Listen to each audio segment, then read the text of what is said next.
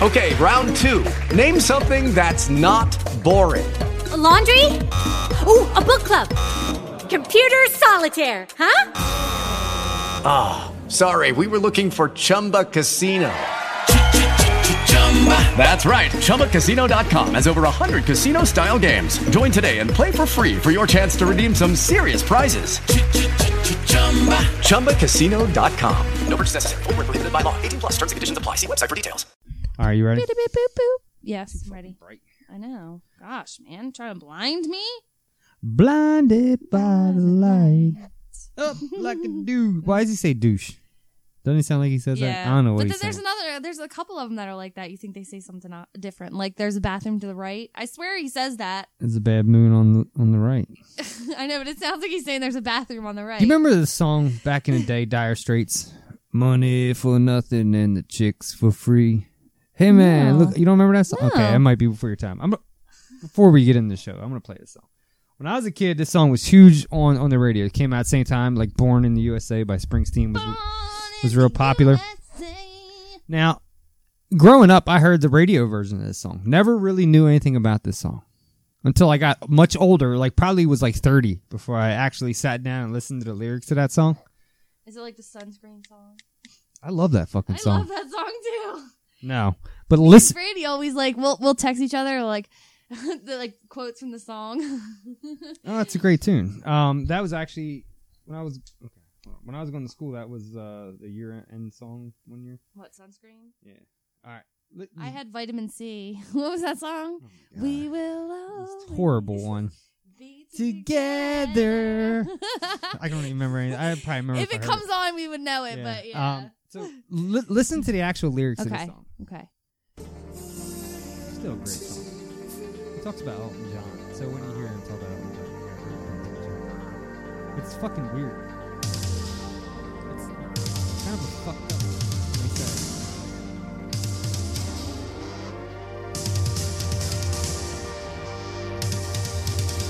This is an MTV song. When I was a kid, I remember going to work with Dad. I was like, man, this is old school shit over here.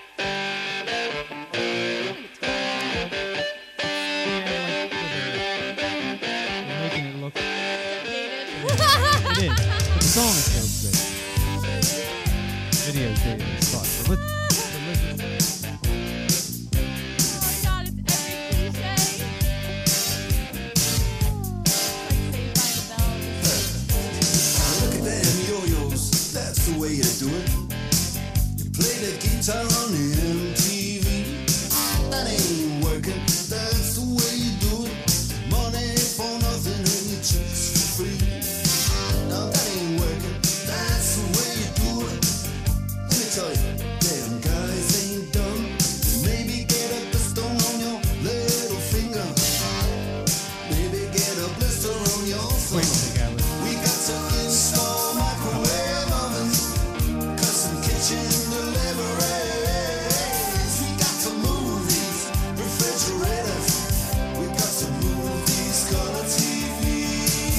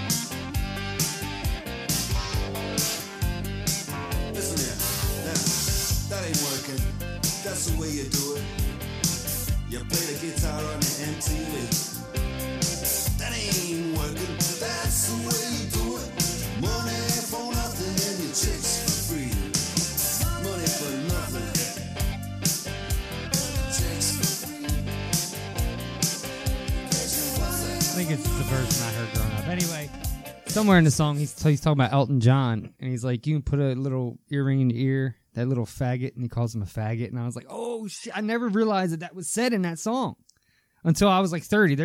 This must be the music video version that I heard. But when I heard the actual song, unedited, I was like, damn, that's kind of harsh. Damn, what the fuck? Elton John's a man. Fuck you. Well, you got to remember the time, too. You're talking 86, probably 87 when that song came out. Mm-hmm. The AIDS crisis. Yeah. The gay disease. All right, you ready? I'm ready. I'm doing some shots to relieve some pain.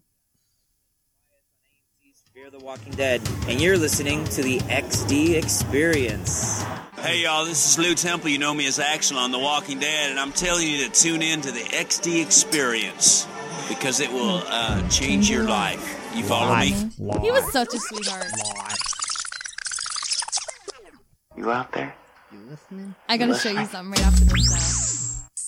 We have before us the opportunity to forge for ourselves and for future generations a new world order. All they're doing is taking a drink to go to sleep. It's one small step for man. Don't drink that shit. One giant leap for mankind.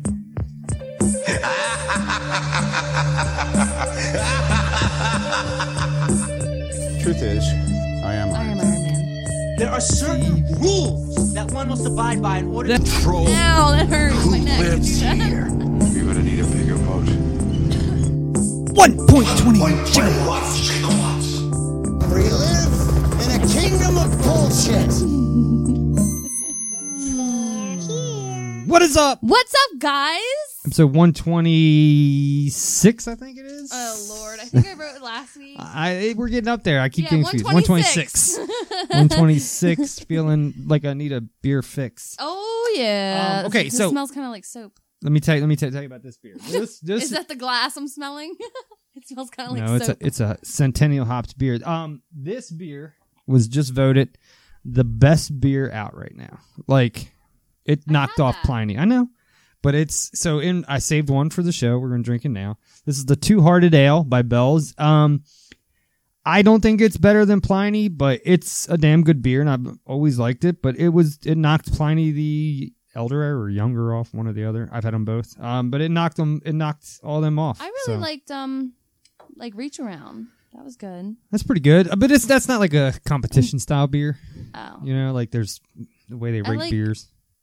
Like there's like session beers.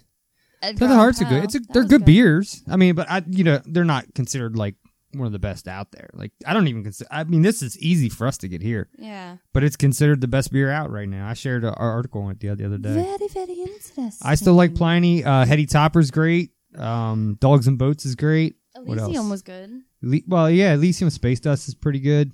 Yeah, I mean, look, there's a lot of good beer out there. I got one hopping in there. I hope it's good. I dry hopped. I know. My you said, IPA. as soon as I come here, put your nose in here. I'm like, what the hell? Give it a whiff. That's a way to introduce somebody.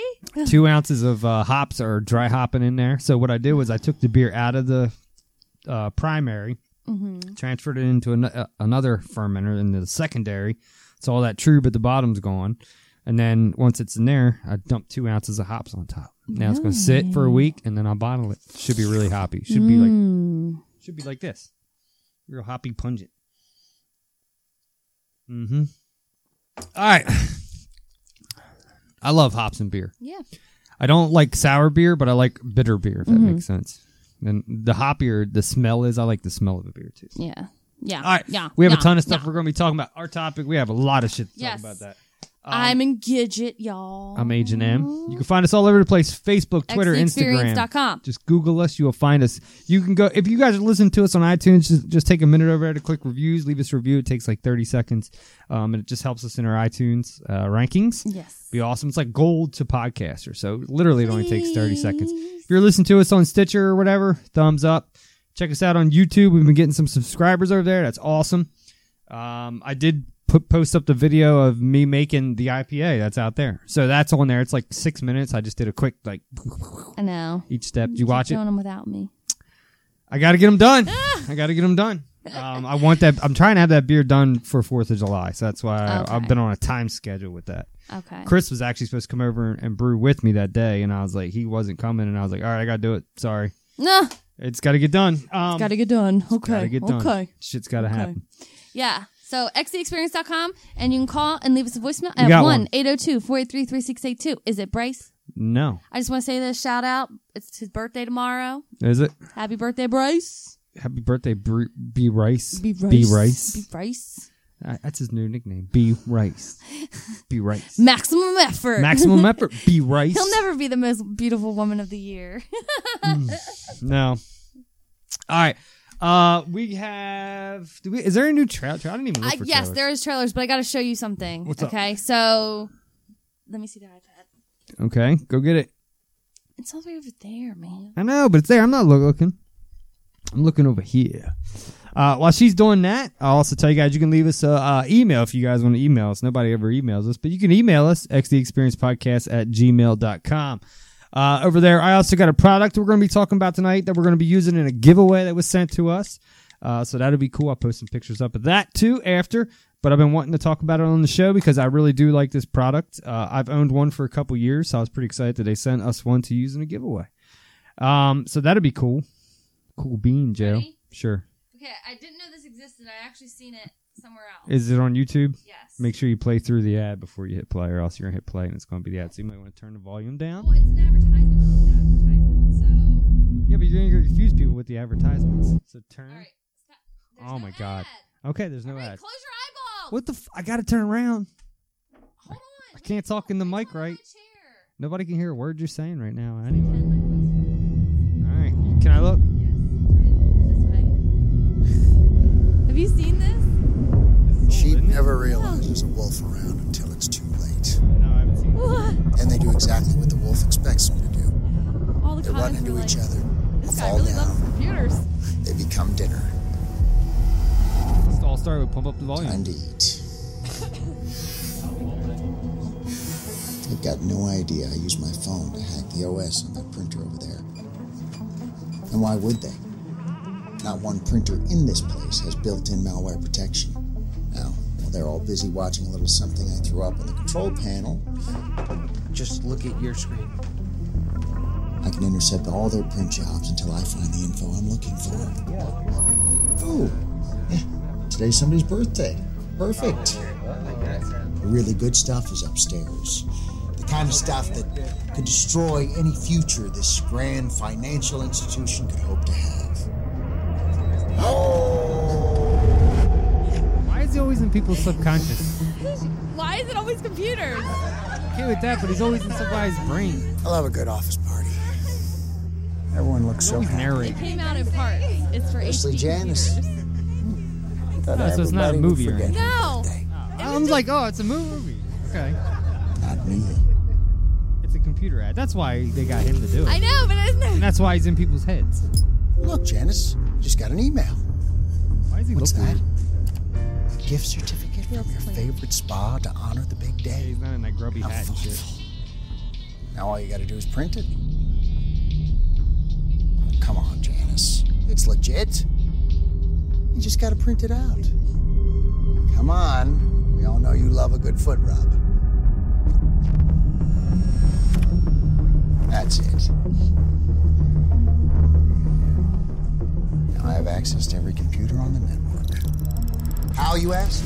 Well, none of the printers here automatically monitor for threats, so that gift certificate I just sent Janice to print was actually hiding my malware in the print stream, bypassing the company's security.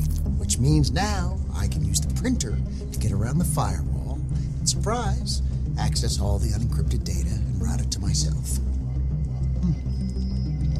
I know it's a mouthful, but it's actually really simple.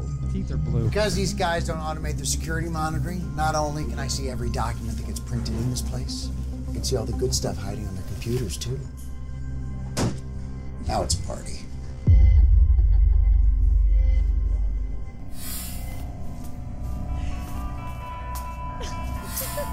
Please tell me Remy Malek shows up at some point. Tomorrow's a big day for this place. That reminded me when Jack. Looks like they've got a Nicholson did that presentation to Batman. their most important client about a confidential private stock offering. Sure hope everybody's getting a good night's sleep. They are gonna need it. It's funny how much stuff people leave in the office, huh? It's like they want me to take their personal information.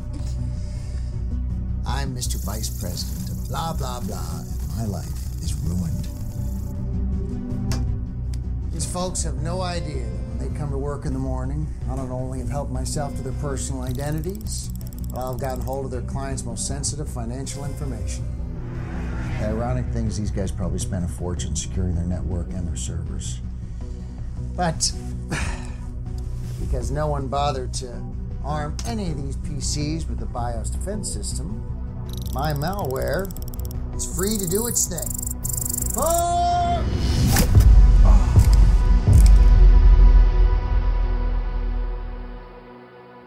Now that's what I call a metaphor.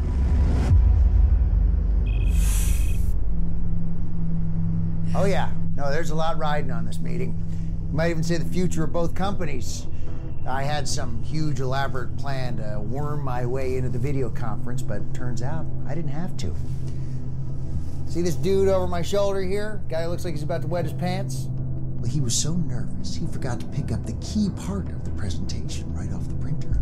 So now, it's just sitting here, waiting for anybody with an axe to grind to pick it up and share it with someone like me. Because this bad boy doesn't have user authentication. It's easy for print jobs like these to go unclaimed. Bingo. First, I got control of their printers. Then, I got control of their network. Then, I got control of their data. And now, this. All the juicy details of a major acquisition. You can see where they wanted to keep it quiet. Along with everything else I've stolen from this place. These guys are in for a really bad day. Truth is, I don't really have anything against them. And they seem like perfectly nice people. But that's beside the point. Why am I exposing one of the financial world's most important secrets? Because I can. This is Mr. Robot.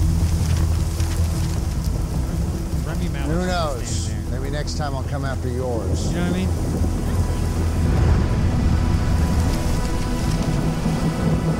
Your office isn't secure. HP Studios. The world's most secure printers and PCs. Because look, the trailer for it, so that's like all the clips, but the trailer for it, I was like, yo, this is gonna be fucking awesome. Like, yo, he's dropping a new show, like, always computers, and then, like, you see it and you're just like, fuck, it's an HP. Goddamn HP Studios.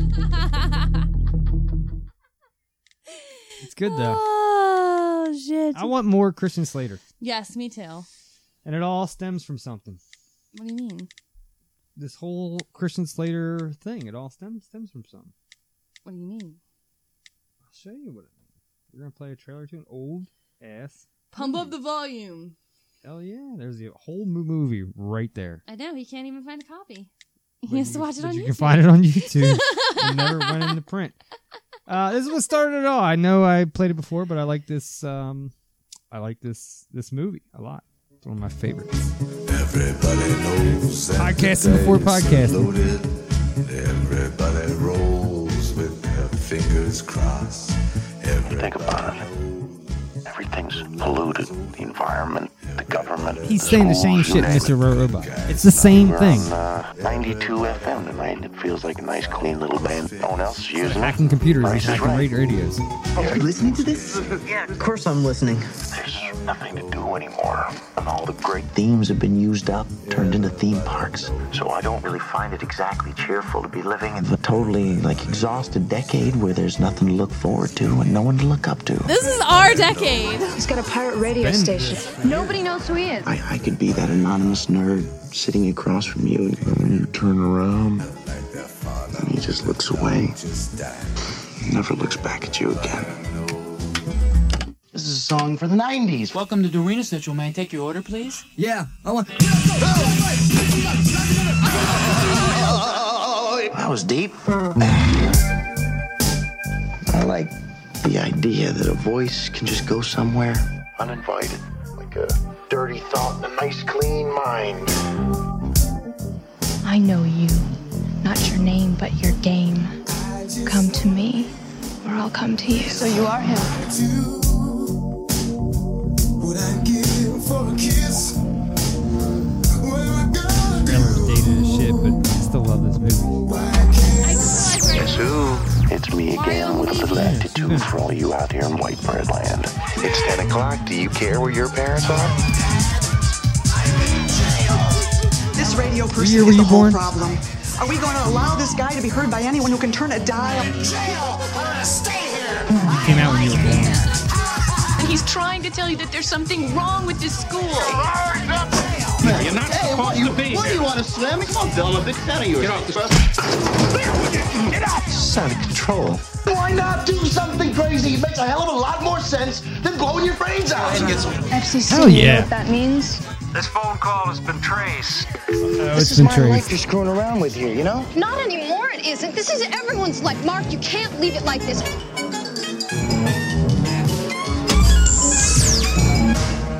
You out there? You listening? It's in our intro. For We're Christ's sake. listening. All right. You know they're redoing Flatliners, right? Yeah, I don't want to see it. Have you seen the trailer? No, I don't want to. Well, that doesn't mean other people don't want to. We got to watch these Hold on, things. can we play one trailer first? We're getting there. We're getting there. We'll go through. What trailer do you have? So we'll know we'll get on the list. Baby Driver. Baby Driver. Okay. Let's start at the top. Work our way down. Yeah. Somebody else is young. There's people out there that Subway, might wanna $6 see the new footlongs. Flatliners. Just like I want to see the new Blade Runner. Because it Blade looks Runner's fantastic. different. That What- looks terrible. Have you seen it? You said you haven't even seen the What? trailer. No, but I don't want How to. do you know Why it's gonna be remake it? It was perfect. Because there's nothing else to make anymore. You have to remake We it. live in an exhausted decade. Okay? That's what Christian I am mildly surprised. That's why they're remaking shit. But offer accepted. It's been good. Midnight Basement, Sublevel C. Evil Dead remake was the only one that I really liked. What's going on? I would like you to stop my heart. The Jungle Book was You give great. it 1 minute, There's been and then you good bring me stuff. back. Beauty and the Beast is fantastic. Now's the point where you say it's all a joke.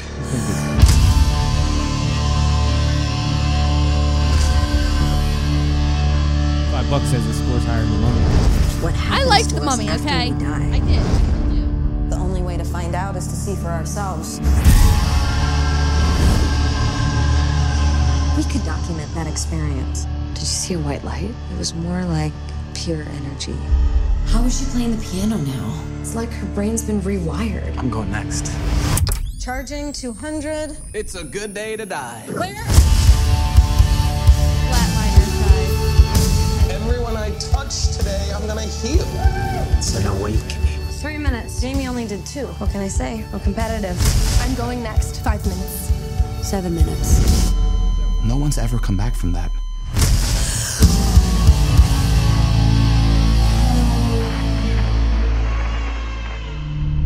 Was it all fun? Was there anything disturbing? Something is happening to us. I think I'm going crazy. Maybe we opened the door. I haven't watched Flatliners forever. It just feels like a...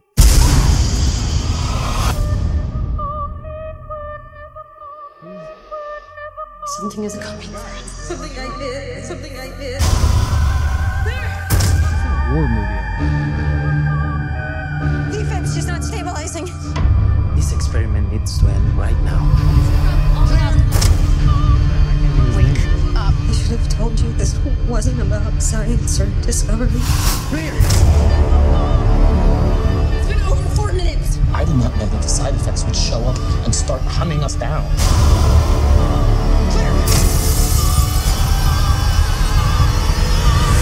This was my fault.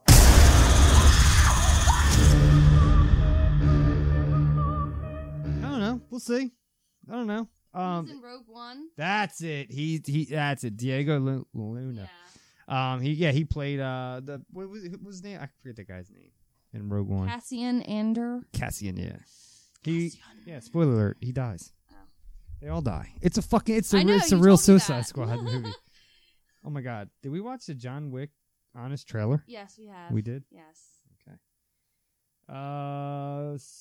Have you seen this X-Men Gifted? Yes. Well, I played it. We and haven't it didn't played look it. good. We haven't played it here though. Yeah, we have. No, we haven't. Yes, we have. When? With Steph here and stuff like a month ago. You said it was released just the other day. Yeah, but there's been trailers. Okay. Yeah, it doesn't look that interesting. Okay. I don't know. You gotta type in Baby Driver. All right, hold on. Right there. See, it's right there. It's like 17th down. Baby Driver. Homecoming. This looks fucking fantastic. To you. Watch. Everyone like just who? watch. So you're just dumb. starting your day, or did you just being get what you off? do. They call, I go, you know. So what is it you do? Remake. I'm a driver. It is. Oh, like a chauffeur. Anyone I'd know? I hope not. What is your name? Baby. Your name's Baby. B-A-B-Y, baby. It's the one who say listen to the music all the time? Is he mental? Mental meaning slow. Was he slow? No. He had an accident when he was a kid. Still has a hum in the drum. Plays music to drown it out. And that's what makes him the best.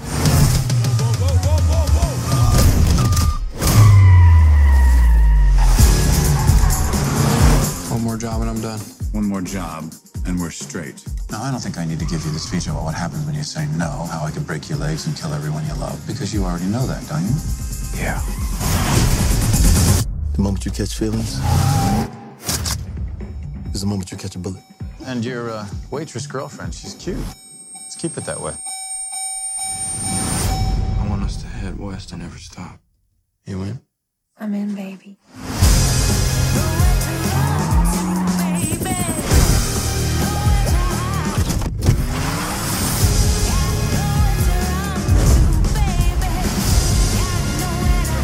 One of these days, baby, you're gonna get blood on your hands. Time to face the music. Baby, we need to get out of here. I have to end this. Are we in bed together now? Baby. Baby? Baby. Doc said Michael Myers. This is Mike Myers. It should be the Halloween mask. This is a Halloween mask. No, the killer dude from Halloween. Oh, you mean Jason? No! Baby, you tell me who does. She a good girl? You love her? Yes, I do. That's too bad. John Hamm is in more. Huh? I don't know why John Hamm isn't in more. I know. He's actually really he just said he might be quitting acting and going back to teaching.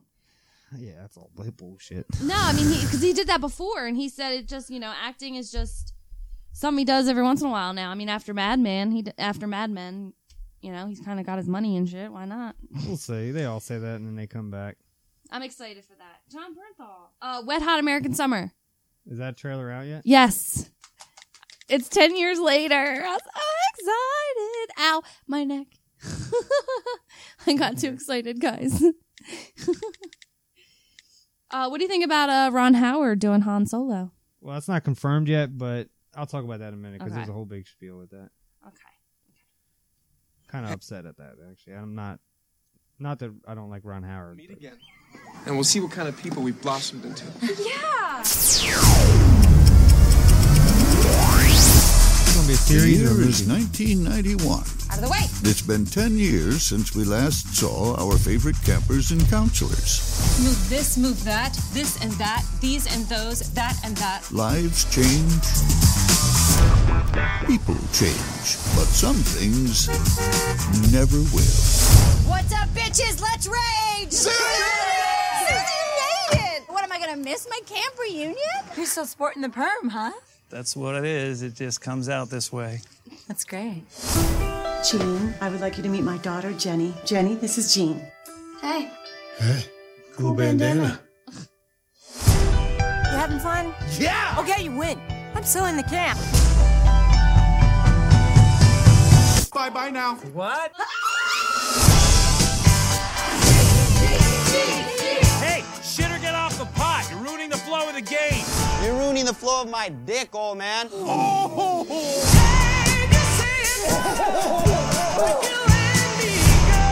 This feels right. You and me trying to save the camp. Yeah, and that's all we're doing. We could do more, like with our tongues and butts. Andy.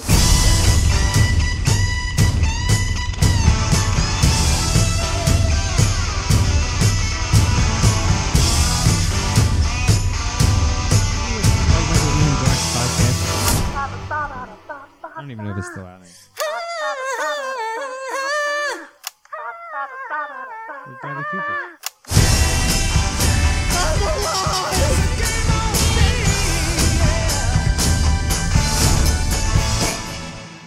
Fuck you, Logan. Fuck yourself, Suze. It's cheaper.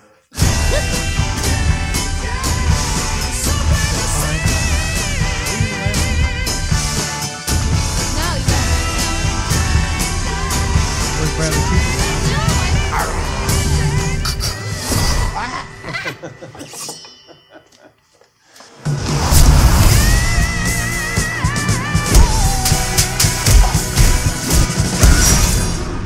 Are you saying what I think you're saying? Well, if you're thinking that what I'm saying is what I'm saying, then yes, I'm thinking that what you're saying is what you're saying.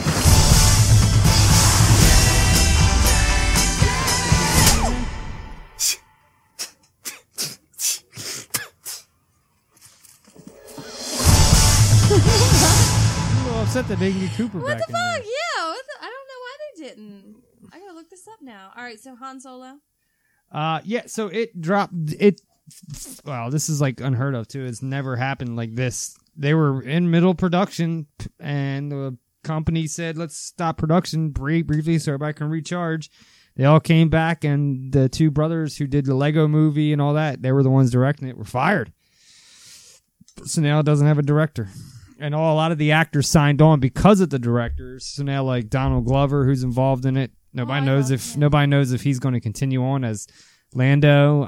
This movie's in trouble, so we'll see what happens. I mean, I'm sure they'll get it straightened out. I just hope they keep all the cast because they were all of those guys as like guys. Yeah. I don't know if that means they're going to start reproduction over again, or I don't know what it means, but yeah, that's kind of sucks. Damn, yo. Yeah, I know. Harrison Ford's somewhere going. I love Harrison I shot first. I love Harrison Ford. I shot first. Addams Family, Netflix. You know, I watched Men in Black 3 the other day for the first time. I liked it. I loved it. I seen that movie theaters. Did you realize who the Colonel was? What do you mean? The Colonel. There's the Colonel who plays Will Smith's dad. Do you realize who Will Smith's dad is? No. It's Luke Cage. It's Michael Coulter. He was really fucking small then. Though. Yeah. He was tall still. What the hell? Obviously, Yeah, he was really He small. was skinny as shit. Yeah, that's him. I loved that movie. I loved how they did like the retro thing. I was so curious on that because I kept hearing Josh Brolin do the Tommy Lee Jones impression, and I was like, is that an impression or is that dubbed over? No, that's him. It's so impression. Yeah. He almost actually quit the film halfway through because he didn't think he was doing a good enough job. Yeah. And then what's his face? What's the guy What who am I does all looking the Addams Family, Netflix? What's the one guy? Daniel Day-Lewis is quitting acting, right? That's what they all say. I know. They'll leave for a year or two and then come back and they'll be like, his epic return to acting. That's how they all do it. It's like now. Jay-Z who's retired like 10 times. They all do this shit. Addams Family, Netflix. Is it a show that they're doing? You gotta type in Netflix. It's a remake, though. You said you don't like remakes. This looks good. Fan-made. It's a teaser trailer. Click on the first one. That says fan-made. No! Fan-made. Okay, well, they had a teaser trailer. Or she didn't see a fan-made one? I'm positive. Right, there we go. You just passed it. Right there. Here? Yeah. That says Annie. Does it? Oh. I think you got fooled, yo. No, I didn't! Google it. I think you got fooled. Yup. I think you got fooled. I did not. There's nothing on here about it. Hold up, son. Addams Family, Netflix 2017. Let's just type in Netflix, see what happens. Yeah, I think you got fooled with this fan-made. I think you saw a fan-made. I did not. Let me see it.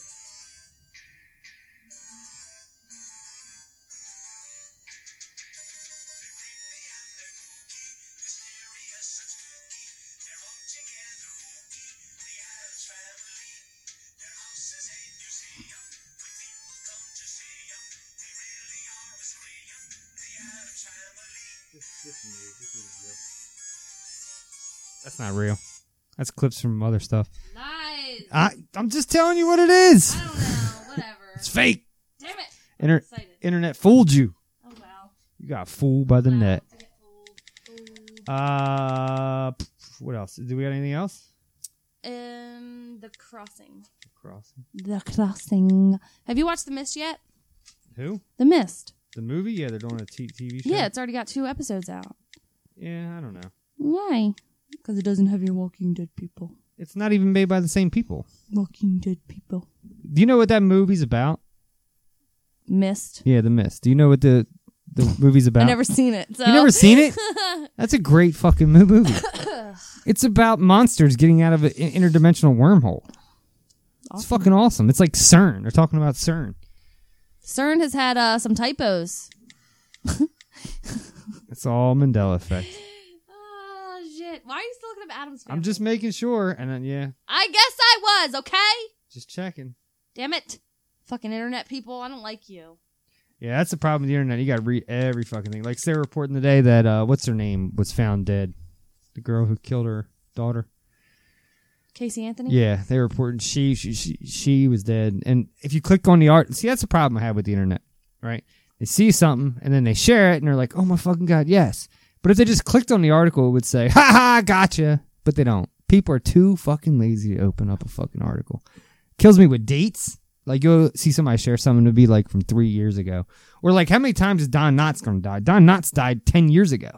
People are still like, oh my God, Don Knotts just died. Seriously? Or like Tupac's mom. Seriously? By the way, I just gotta say, R.I.P. to MJ. Yesterday was 8 years since the King of Pop was murderlated. He wasn't murderlated. Yes, he was! No, he wasn't. He was murderlated. He was a drug addict. He was murderlated. Just call it how it is. He was a drug addict. He was murderlated. It's like they all are. He was murderlated. They're all drug addicts. All right, so we drank the, what was it called? Two Hearted Ale. Two Hearted Ale from Bell's. Now we're going to move. This was given to me by a friend of mine, Barbie. She wanted me to try this out. She's telling me how good this was. So, oh, you're not even done. I'm not done yet, mine. Sorry. I was busy, that means I get a little more. Guys, guess what? What? After years and years and years, the person who finally deserves it is getting their star on the Hollywood Walk of Fame. Adam West? He already got it. No! RuPaul, bitches! Congratulations! Yeah. I'm so excited! I was watching this documentary a while back on the Walk of Fame or whatever it's called there. It's a joke. It is. But like, still, but RuPaul, like Barney has a fucking star. Yeah. I mean, people have Barney. People have stars that should, like, stupid people, but like, I'm just saying, like, it's usually when movies get ready to come out or something big's getting ready to happen. So, but I'm happy because, you know, RuPaul's done a lot for like the community and, you know, has been a staple in Hollywood for a long time. Like, and people are just now, you know, because of his show, which I used to watch, I don't watch now because it got too commercialized, but I don't know. RuPaul's Drag Race, man. He's got it going on. Never seen a thing he's ever been in. Never watched a single episode of the show. Nothing he's been in? I mean, unless he's like appeared in a movie real quick, but no. You never watched his talk show? No. Because it's on like some weird... No, I don't. No, he had a talk show like years ago. Not now. No. Like when he was like, you know, at the height of his... I was too busy doing drugs and... I'm excited. Getting booty. I'm excited. Okay. Cool. Guess what? Route 66 is going to be America's first solar roadway. They're going to take a portion of the road because basically, I guess, like, if you go back and, like, research it, like, this is where the first interstate was made. Do you know why they're doing this? Why? Because China just signed an agreement to go all 100% electric car. So that's why now America's like, fuck, we got to catch up. But see, the people who made the solar roadways, solar rollways, they started a GoFundMe like 5 years ago, and I'm happy that it's finally like getting traction. And even though it's only going to be part of the road, I'm excited to see how far we can go with it. Not hoppy at all with it. Because it looks like pee. It's clear. There's like no hop character. So I'm excited for that. And the mayor said it's only appropriate that the rebirth of the nation's first intersection system begins at its birthplace. So I'm excited. This is going to change a lot of stuff. You know, it's going to cut down, like, you know, all those phone wires and stuff like that, the towers. Like, it's going to do a lot for, like, the environment and stuff like that and save money and just help, you know, the earth, the poor earth. I'm okay with it as long as they commit to it. But the problem in this country is oil. I mean, we'll never go away from oil. It's still going to drive everything. No matter how good electric cars get, no matter how good solar gets, this company was built on oil and it'll never change. This company? Still a country. There was a quote, Brad Pitt movie that a lot of people didn't watch. I forget the exact what it was named. It was called Troy. No, it was kind of a weird movie. But he said, he said, First Rule of Fight Club is don't talk about Fight Club. No, that's not what I'm talking about. Okay. Okay. Mm-hmm. No. Say the quote.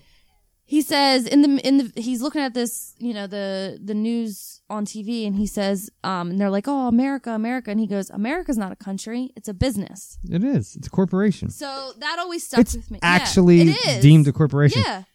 Do you know that, like, even in our country, there's different factions that are like Washington D.C. is its own country, like its own tax, its own thing, like and fucking America is nothing more than a corporation. Exactly. Ran by the oil people. Rothschilds. Guess what? There's a new way to bury your loved ones. I'm excited for this. Yeah. You ready? Sure. Can I do this to you if you pass away? It depends, because I already know what I want to have done to me. All right. So there's something called a mushroom death suit. Just basically where they put you in a sack and bury you, like I've been saying. So it's alternative to coffins, made with mushroom spores. So when it decomposes, it detoxifies the body, turning them into nutrients for plants. They are actually looking for volunteers to try it out. I'm excited for this because I think that the way that we bury people now is just it's inefficient. It's polluting. It just needs to stop. We need to start. We're cutting down trees and everything. I've been saying it for 15 years. Just put me in a sack and bury me in the dirt. Most of us don't even care. Like, as long as you give us some serial killers been burying people like this for years. I know. I'm just saying. Like, I mean, I don't want to be in a coffin. I don't want a headstone. I don't want that. Why? I just don't. It's not about you, though. I want my body to go back into the earth. That's fine, but see, the thing is, it's not about what you want. It's about what your family wants. Exactly, and that's what I'm saying. Like, so we need to start.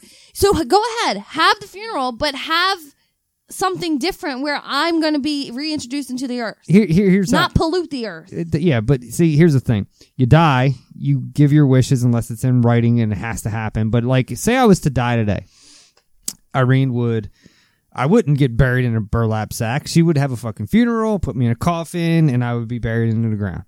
Because it's what your loved one wants. What you want doesn't matter. You're dead anyway. What do you care? I care. I can say, this is what I want This done. is what I want. But ultimately, I don't want nothing. Unless you've paid for it. And you can do so much stuff and still have like a real, air quote, funeral. You can rent a coffin, do that whole thing, blah, blah, blah, say your last whatever, blah, blah, blah. Mm-hmm. You can do all that. And then put me in a mushroom suit or into a plant urn, which I want to do. I want to become a tree. Go in a sack. Or, I mean, but you can still have all the regular funeral stuff without polluting and taking over space. And but it's just, I don't like it. So that's my opinion. But that's fine. But there's people out there that want something physical that they can feel like they can go talk to and go see. That's why I said it's not really about what you want. It's about what your family, but you're not there. See what I'm saying? My body's there. It's gone. It's gone in years. Like, it's dead. My body's gone in the coffin I know, anyway. but You're just talking to my fucking bones. It's weird. I know, but you're missing the point. You're missing the whole point here. It's not about. I get what the family wants. But like these Dad, are alternatives. Like Dad. If Mom wasn't there, he would have nowhere to go talk to, nowhere to go. That's why it was so important for him to get her into a place so he felt like she was at rest and that he had somewhere he can go and say whatever he wants to say to. I get that, but we are a society that's becoming enlightened, and we realize that we don't need this, we don't need that, But so these are alternatives, and I love that they're creating alternatives. What was our last conversation about? America's what? It's a business. It's a business. Yeah. So why would coffin companies just, okay, we'll go out of business. It's a business. No, they're not. But I'm just saying there's alternatives out there. It's a big trickle-down effect, right? So you get you got the people who make the coffins. If there wasn't coffins put people in, all those people would be out of jobs. Then you got the distributors, the sellers, the movers. You see what I'm saying? Yes. The woodworkers. Yes, I get that. So from now to the end of time. There's always going to be the basic funeral. I get There will that. always be people But buried in there is coffins. alternatives No, now for people to I take agree with advantage you. of, and I'm just saying this mushroom death suit. Okay, I don't know about the mushroom death suit, but just It looks cool. No, that's fine, but it just sounds like another gimmick. Like, oh, we'll put your ashes on to like a fucking thing and shoot you in the space. No, like the mushrooms help detoxify the body. What does so it that, matter? Like all the like you know how like people get like embalmed and stuff like that, and like all that. If they're going to get buried, yeah, if they're going to be buried, or like some people have it done in like other countries because they say goodbye to their dead for like 3 weeks, before they put them in the ground. It would save on a lot of those chemicals being used and ruining the soil and stuff like that. I'll show you a picture. Hold on. It just sounds like another. I've heard stories like these before, and it's fine. In 10 years, you probably won't ever hear this again. That's my thing. Because what it all boils down to is just people aren't. There's not enough people in the world And that they're looking want for to do volunteers, that. but see, more people are opening up to these things. They are, but I think that's weirder than being put in a coffin. Why? Now you're gonna. It's just I don't know. Like I don't know. I find that weird. Okay. It's my opinion. I don't believe in God or anything like that, but it's just I don't know. I find like just fucking keep it simple. We'll do what people have been doing to other people since the beginning of time, and just stick them in a hole. That's it. We don't need mushroom death suits. No, but we don't need. But there's guidelines, like you said, like America's business. There's guidelines. You can't just bury people in a hole. Sure, you can. Unless you're a serial killer. I could kill you right now, bury you out But back. there's guidelines to like you're not allowed to have like a cemetery, like old cemeteries, like they can have next to their house. You're not allowed to have like that, like the weird family. Like there's so many guidelines now. Yeah. So you need to. So a lot of people like can't just throw them in the ground. So you got to create these alternatives to make it legit. Honestly, we should just burn. Erase everything off the face of the earth. We're destroying this earth as it is. Just fucking That's wipe what I'm us clean. saying. Just an alternative. Throwing it out there. Guys, if I die... I honestly don't give a shit what happens to me. If I die... Because when I die, nothing's going to happen. This is going to be my will and testament. You can do weddings, right? Does that mean you're a notary? Yeah. No, I'm not a notary. Can you oath this? I can't oath that. Okay. I mean, anybody, look, okay. If I get into an accident and I'm in a vegetative state hooked to life support, please pull the plug. Please. You better get that in writing because your father will not. Please pull the plug. You better get that in writing because your father will not. I'm just telling you right now. Second. He would hold on to it. He would hold on to you till you're 85. And you know he would. And he would still hope. Because that's just the way people are. Okay, well, I will tell my father. I want to he's going to look at you like you're crazy. I want the plug pulled. No, he told me if it's something happens to him, he wants me to pull the plug. And he's going to say, it's not about what you want, Becky. Yes, it is. It's my body.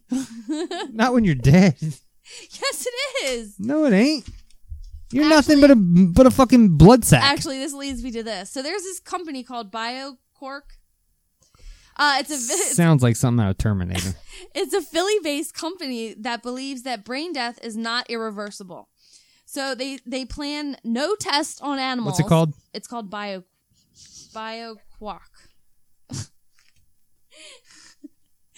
So basically what they're saying is they're going to harvest stem cells from the patient's own blood and then inject them back into their body with these peptides into the spinal cord. So 15 days of laser nerve stimulation to reanimate the brain. So they basically said, the definition of death is foggy since the advancements in medical technology. Do you agree? Yeah, we don't know what happens when people die. No, I mean the definition of death, like brain dead, heart. You're not. It's so foggy now because people are zapping the brain or keeping you on life support, or there's so many medical advances. So basically, if the body can't physically support itself, it dies. But see, that's not the definition of death. But it should be. It should be, but it's not. So this company is kind of going on that. So basically, what you're going to have is you're going to have living cadavers. It's called neuroregeneration and reanimation. The idea of consent is complicated since the patients are technically dead. Okay. So I'm just saying there's a lot of stuff going on with the brain and the heart and everything like that. Like, remember I was telling you about they're going to zap people's brain to try to get them out of comas and stuff. And now they're going to take people who are considered dead and reanimate them. Yeah, but I feel like this will never happen either because there's too many. It's a cool concept. There's too many medical guidelines that would stop that. Because then you would have estate issues or people with money issues. Technically, that's still their property, even if they're dead and come back. But they're not that same person if they come back, because I'm sure they're going to have a different mindset because they've been laying there dead. So, like, I don't know. There's too much that goes on. What's that company called? BioQuark. There you go. Remind me of something.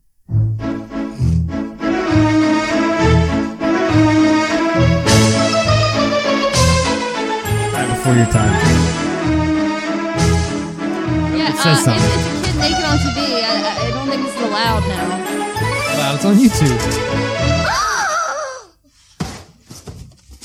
Maman dit que moi aussi j'ai besoin d'un pré-lavage. Un pré-lavage avec Biotex bleu. Rien n'est mieux pour la saleté. I don't know why it was in French, but it's called Biotex. Old soap thing from back in the day.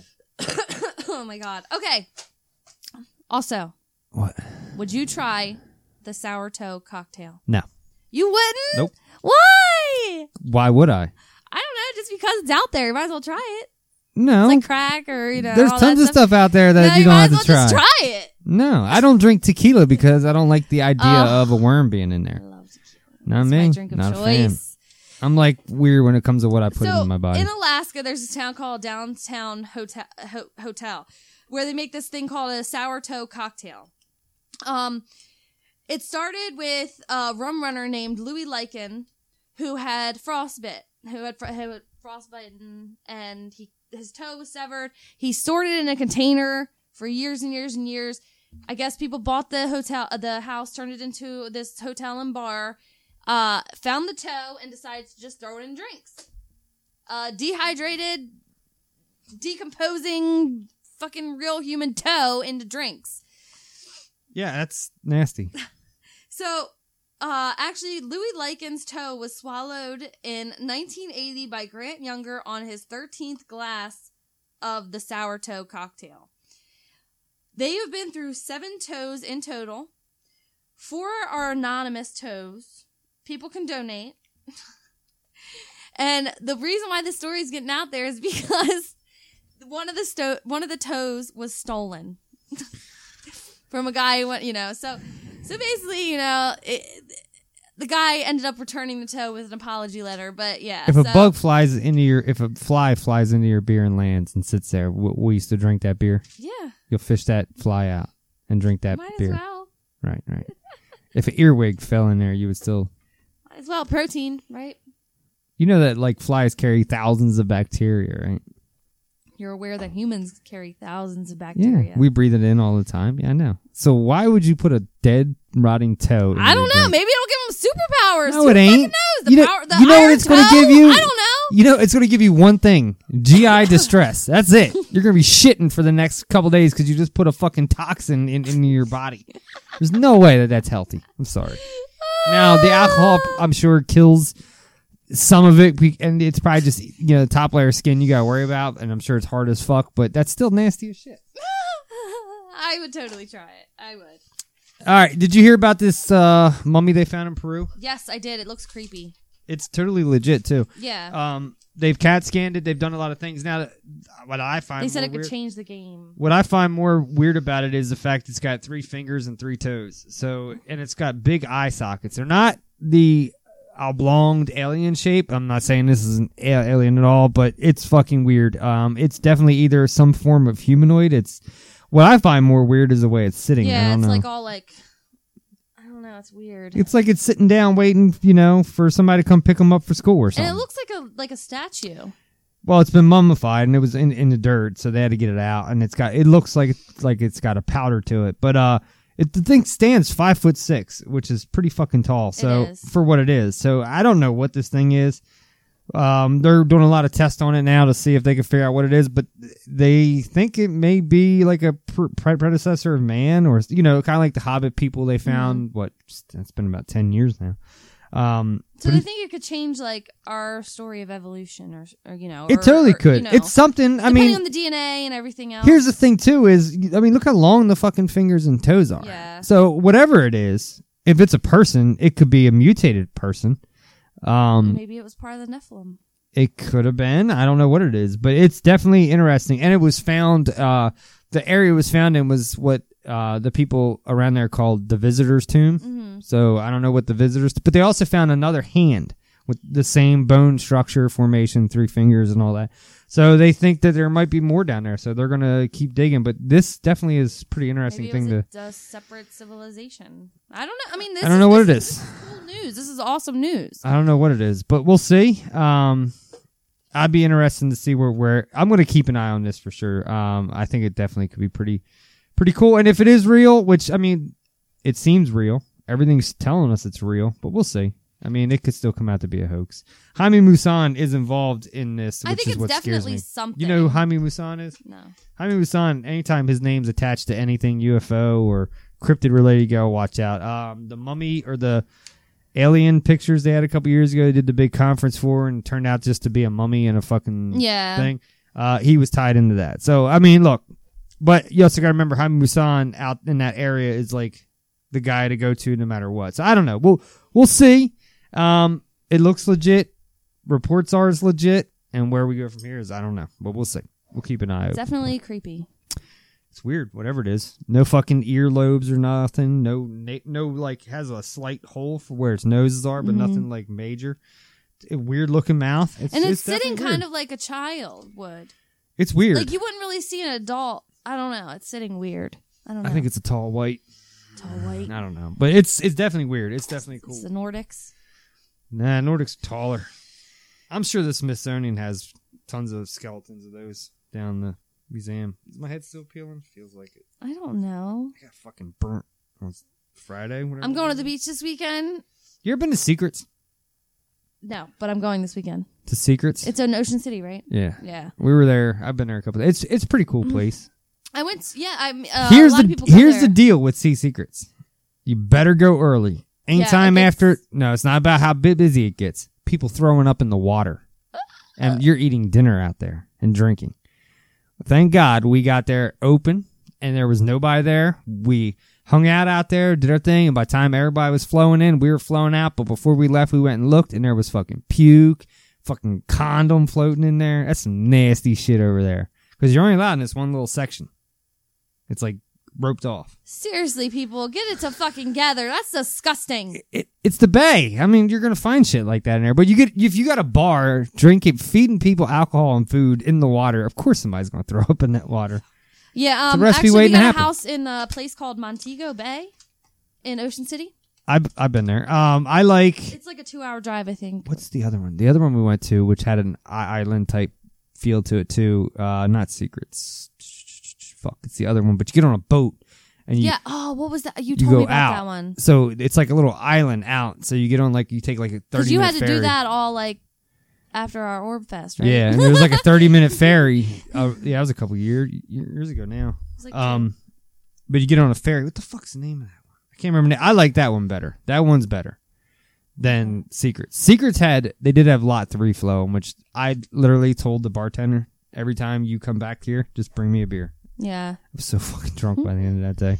Yeah, they have their own distillery at Secrets. I mean, we have a house, so we'll probably spend a lot of time at the house, maybe go out to dinner and then go to the beach and then maybe the boardwalk. I mean, I don't really think that we're going to be out I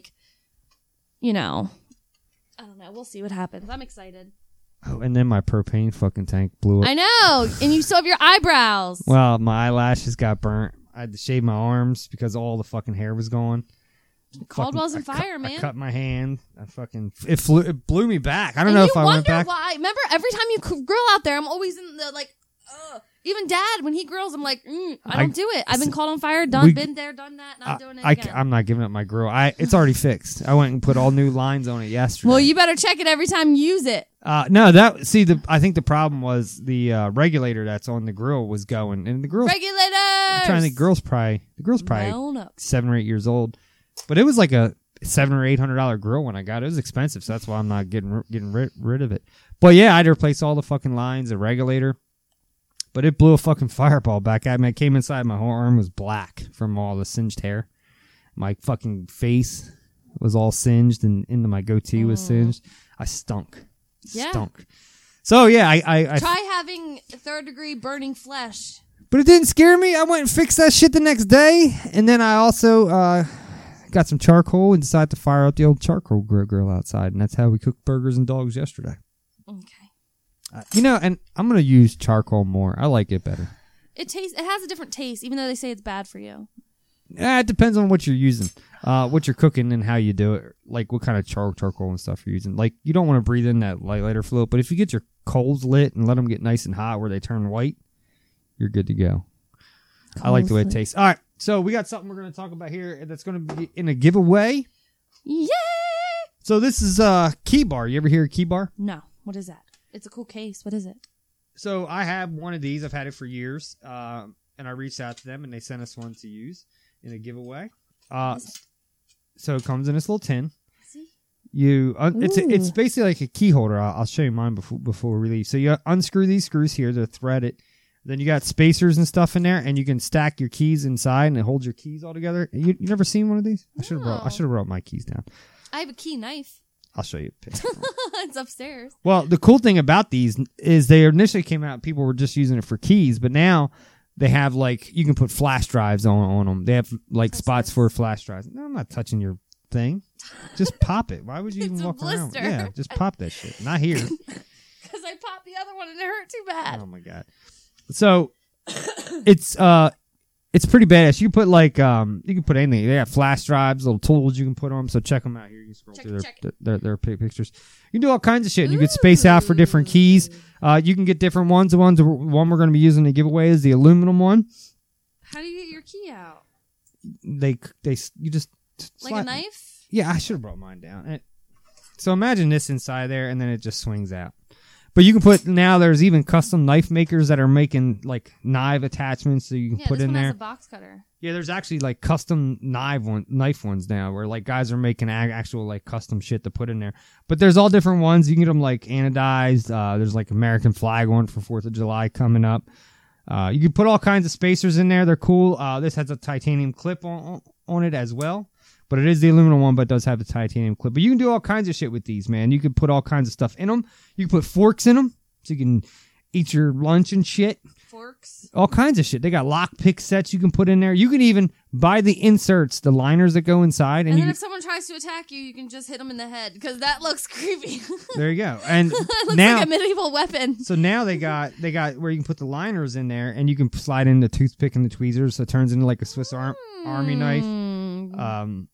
In the EDC world, they're pretty popular. A lot of people have them. That's awesome. They're pretty badass. There's a lot of different companies making out there. Key Smart makes one and some other ones, but Key Bar definitely is the original.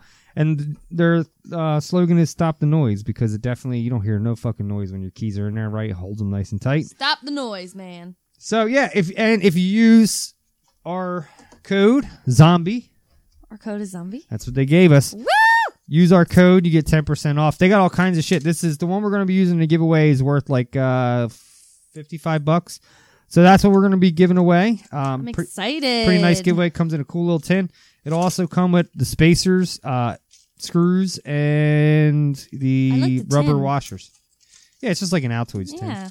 But so we're gonna be using that in a giveaway. So keep an eye out, guys, for that, and we'll let you know when that happens. Come on, guys, let's share. But yeah, if you use keyword code Zombie, you save yourself 10%. Look, they're pretty badass. I've been using one for years, and I've always loved it, and they make a great little tool, for your EDC. I like them because I can put it when it's all up and together. I can put it in my pocket. I don't hear my keys clanking around and shit. So. They're definitely badass. Tell them we sent you. That would be awesome. All right. We got anything else? Oh, we got to play a voicemail. And then we're going to jump into our topic. I want to see the voice. Our topic, I think, is going to go a little long, so we'll jump into that soon. Yes. Oh, I told you earlier, too. There's rumors on who's going to play Nightwing. Yes, who? I don't know if you're going to like this, but I'm actually okay with it. Drake Bell. I looked up some pictures. I seen some fan art. It totally works. No, it totally works. I would be okay with it. And it turns out his uncle is making the movie, or grandfather is making the movie. No wonder him. So he's definitely going to be in it. Something like that. Josh Peck or something is his grandfather. Google Voice. Google. Did we ever make a voicemail for that? Nope. It's still just the regular leave a message after the beep. Beep. So what is it, keybar.com? Yeah. I think it says right on there, doesn't it? Keybar.us. Right on the front. Sign in. Let me sign in. Why don't this leave me signed in? That pisses me off. It doesn't leave me signed in. I want more people to call, though. We got one. Oh, Jessie said it ain't her fault she has a boyfriend.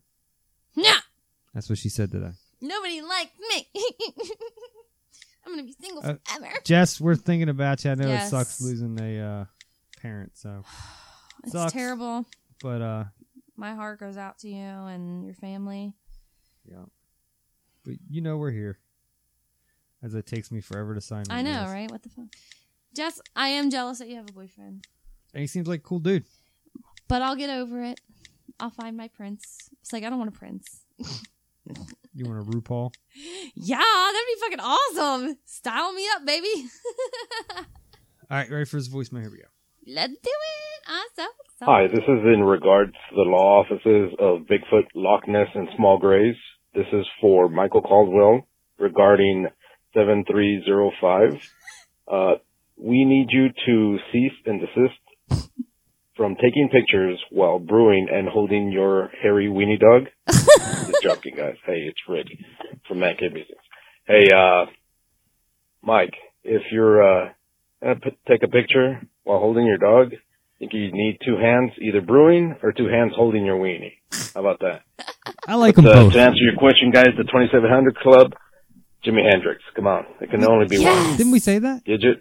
I loved listening to Amy Winehouse. She was so cool.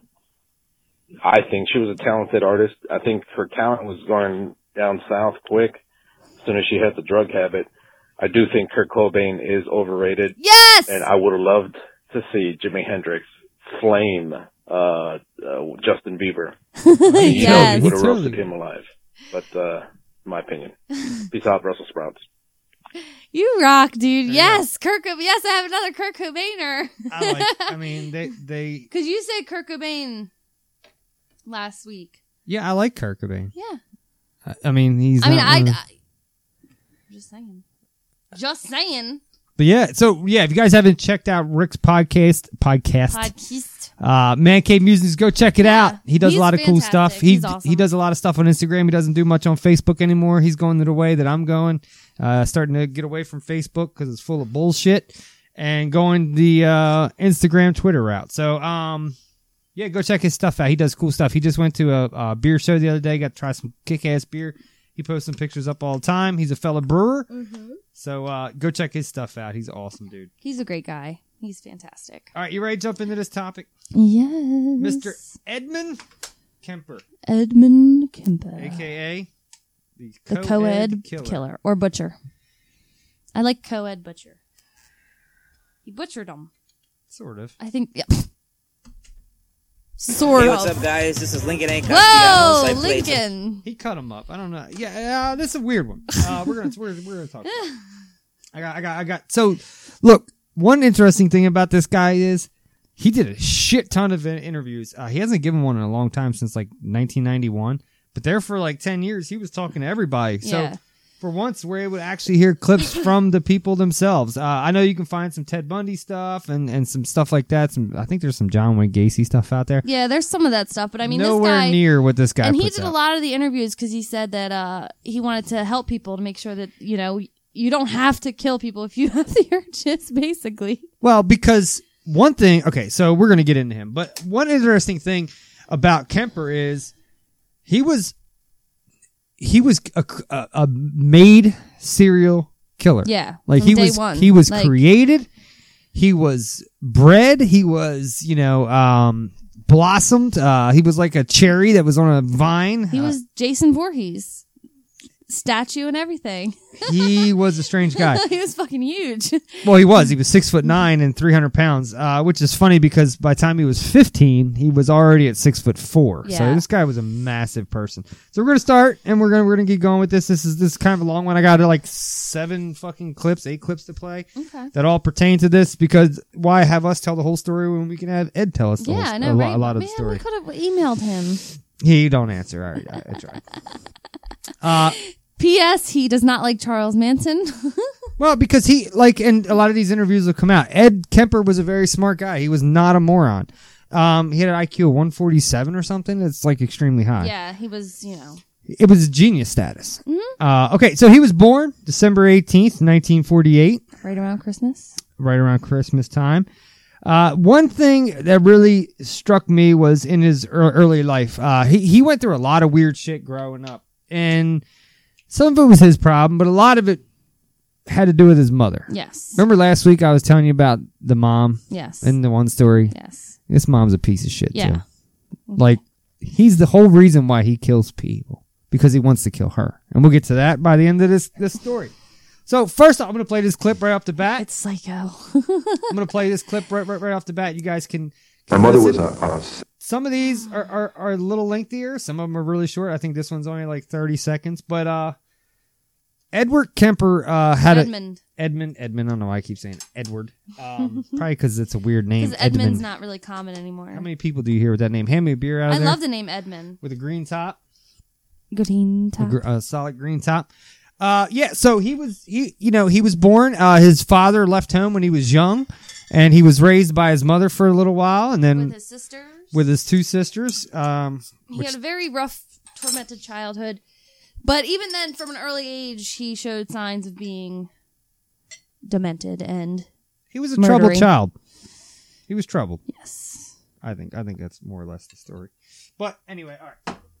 I'm going to hit play on this first clip. Yeah. My mother was a sick, angry, hungry, and very sad woman. I hated her, but I wanted to love my mother. And I watched the alcohol increase. I watched her social life drop off. I watched her get bizarre.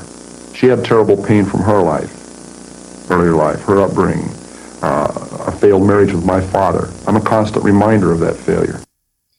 So, first thing off the bat is you realize that he has like a hate against his mother. Yes. And the reason why he's got a hate against his mother is because his mother kind of treated him like a piece of shit. She was one of those matriarchal, why can't I say that word? Matriarchal. She was a matriarch. Yeah, she, had to be, she was also a big woman. She wasn't small. She was like 6 foot tall and like 250 pounds. So she was a big woman. His dad was like 6'8" or something. So these were a family of big fucking people. But we'll get into the killings a little later on because I find more fascinating the story of the killer, not actually the killings. The killings to me are just like bland. Yeah. I mean, they're kind of not, I don't know. I find more interesting the reasons why he did the killings so at a and all that. young age, he started to show signs of being paranoid schizophrenia. Now, but he wasn't categorized that yet. He wasn't categorized. They didn't even have a categorization of this at that time. And I just have to say this. I'm so sick of all these killers saying that they had mental issues. Most of them do not have mental issues. Well, like him, he had mental problems. He needed help. This guy needed help, but I mean, for in every court case you hear, oh, well, they had schizophrenia or they, most people live with mental illness, do not do anything like this. They use it as an scapegoat during trial and stuff like that, but that's just, I digress. But, they can, but there's always exceptions there, every rule. So, go on. One of the things that he did too, okay, so he killed a total of, 10 people. He killed 6 girls, his grandparents, and his mother. And her friend. And 10. Her friend, which is a total 10. But, at the same time... even number. At this time, too, also, he wasn't the big guy, the big killer in Santa Cruz there. No. There was McMullen who killed 13 people and said he did it to stop an earthquake. Yes, and actually, Kemper was actually in the same block with Manson and McMullen, and what's his name, Mullen? Mullen, yeah. And he said he did not like either of them. He said they killed for no reason. Yeah, but what if in some weird twist of fate he did stop an earthquake by killing these people that did save our lives, and we just don't know about it because he stopped the earthquake? I mean, human sacrifices have been going on for I'm just saying, billions of years. One of his he did target people who look like his mother. His women he did go after was people who look like his mother. But let's go back in time a little bit to his childhood. He, at a very young age, he used to play games with. Did you hear about the games that he played? He used to play really dark games where he would pretend to be electrocuted by the prison people. A big one was called Gas Chamber 2. Yeah, where he would go on the floor and Ralph and like pretend he was like, in like a Nazi gas chamber. He just was in a gas chamber. Yeah, I mean, those are the games he played it with his sister. His sister would help. And it was a weird time too, because at this point was when, his sisters were older than him. Or one was older than him, right? Yeah, one was older than him. Older. And, the mother, she was so worried about Edmund molesting his sister. That she would lock him in the basement. Well, she wouldn't lock him. His room was down in the basement. And he had went away for about a month to see his father at one point. And when he came back was when the mother decided to move him down the basement. But he would get upset because here he is sitting around at, TV time and they're watching TV and then it's time for bed. And then he's got to go downstairs and go to bed. And they all get to go up in their bedrooms. Before that, though, he used to take cats, dismember them, leave them in his sister's closet. He did that with two cats. The first cat, put them on stakes. The first cat, yeah, he did that with all the people. The first cat that he killed was right after he got moved into the basement, and he gutted the cat, and then he cut its head off and buried the cat. And then managed to talk his way out of getting in trouble for this. He went to his mom and was like, "Oh no, this is what happened." What you end up finding out is Kemper is a very smooth talker. This guy smooth. This guy could he can manipulate. He's very manipulative. He's smart. He's a smart guy, so he's able to. He knows how to figure things out. And this is how he gets away with killing his grandparents. I mean, it's just fucking. He is a neurotic sociopath. So he kills the cat, buries the first cat, and then it's buried for about 2 weeks. Then he goes and digs it back up. And then he hides the cat in his room, the first one in his closet, until it's found, and then he gets in trouble, but he manages to get away with that. The second cat he killed was when he got... This was the cat that sent him to his grandparents. Basically, he killed that cat, and the father, who they weren't divorced at the time, father found it and was like, what the fuck? And, basically sent him to his grandparents to live. One interesting thing about when he was 7 years old, going back a little bit though, was that he had a crush on his teacher, and he would steal his dad's bayonet and go sit at her window and watch her at night. And then he would tell his sister. His sister was like, "Oh, you want to kiss your teacher?" And then he would say, The only way I could kiss her is if I killed her. Yeah. So that was, you started noticing there's things going on. This was here. young, 7. He was 7 years old. He was showing signs of this very, very young. It wasn't something that just came about. After he got sent to his grandparents, the mother told the father, "You might want to not do that. You might wake up one morning and your parents be dead." So she did warn him. But anyway, he spent some time at his father's, and I think I got a clip on. And ironically, I have a high IQ. I didn't know that until I was locked up the first time for murder. I always thought I was a little missing up here, a little short. Because I was always called stupid, I was called slow, don't you think when you do things? That was the problem. I wasn't thinking when I did things. I just did by rote, I did by memory, I did by example. And I had absolutely no faith in myself at all. I had no interaction going on in my own mind. I was not a thinker. I was not an individual. I had a teacher in the 9th grade who changed all that. He made me think. He would not tolerate my not thinking. He was an art teacher. And it was a devastating experience for me because there were gears in my head that were just rusty and they were barely moving or not at all. And that's when I found out that's what the state of my mind's functioning was. I didn't think. To the point of he points at a stapler on his desk and says, "What does that say?" And I looked at it and I said, "Silver line." He says, "Look again." And he's raving at me. And I look and it said swing line. All I had to do was look at it and read it. But I glanced at it and threw it back at him out of panic. So he made me think. And he gave me puzzles to work out in school in my class where I had to resolve these to continue on with the class. I had to think. I had to use abstracts. And after that started, that became fascinating to me. So I got more and more involved in thinking and about my surroundings and things like that. But by then I was locked up. So this is after he kills his grandparents, which we'll get to in a minute. Do you also know he had 150 hitchhikers before he even killed a single person? No, well, I did not know that. After his grandparents. Before he started killing girls, he had over 150 people in his car that he let go. He would just ride around picking up hitchhikers. And so he knew what he was doing. He just escalated. He would do things like he would take his hand and he would have chapstick in it. and he would reach over to like, oh, your door's not shut, and he would drop. Touch her, he would drop the chapstick behind the door handle just to see if the person went to get out, if they would be able to open it up. It would keep them in the car. So he was doing test runs. This guy was smart. He was very smart. So he was doing things to see if he could, how far he could get pushed. Okay, so when he, honestly, he could have been, his sister tried to kill him twice when they were young. Once by pushing him in front of a train, and then once by trying to drown him. So the whole family is screwed up. Well, it's a very dysfunctional home. After his father leaves, and after his father leaves, and he just kind of becomes like the black sheep of the family. Everybody kind of pushes him away, and I mean, because his sisters turned out okay. They didn't seem like they weren't killing anyone. The mother was weird as fuck, but that's to be had. The next clip I have is going to bring up some more. From my point of view, what I saw was there was a great hole in my life. There was a lot missing from my life, and it didn't necessarily mean feelings. It meant I had walled off this emptiness in my life. Okay, I had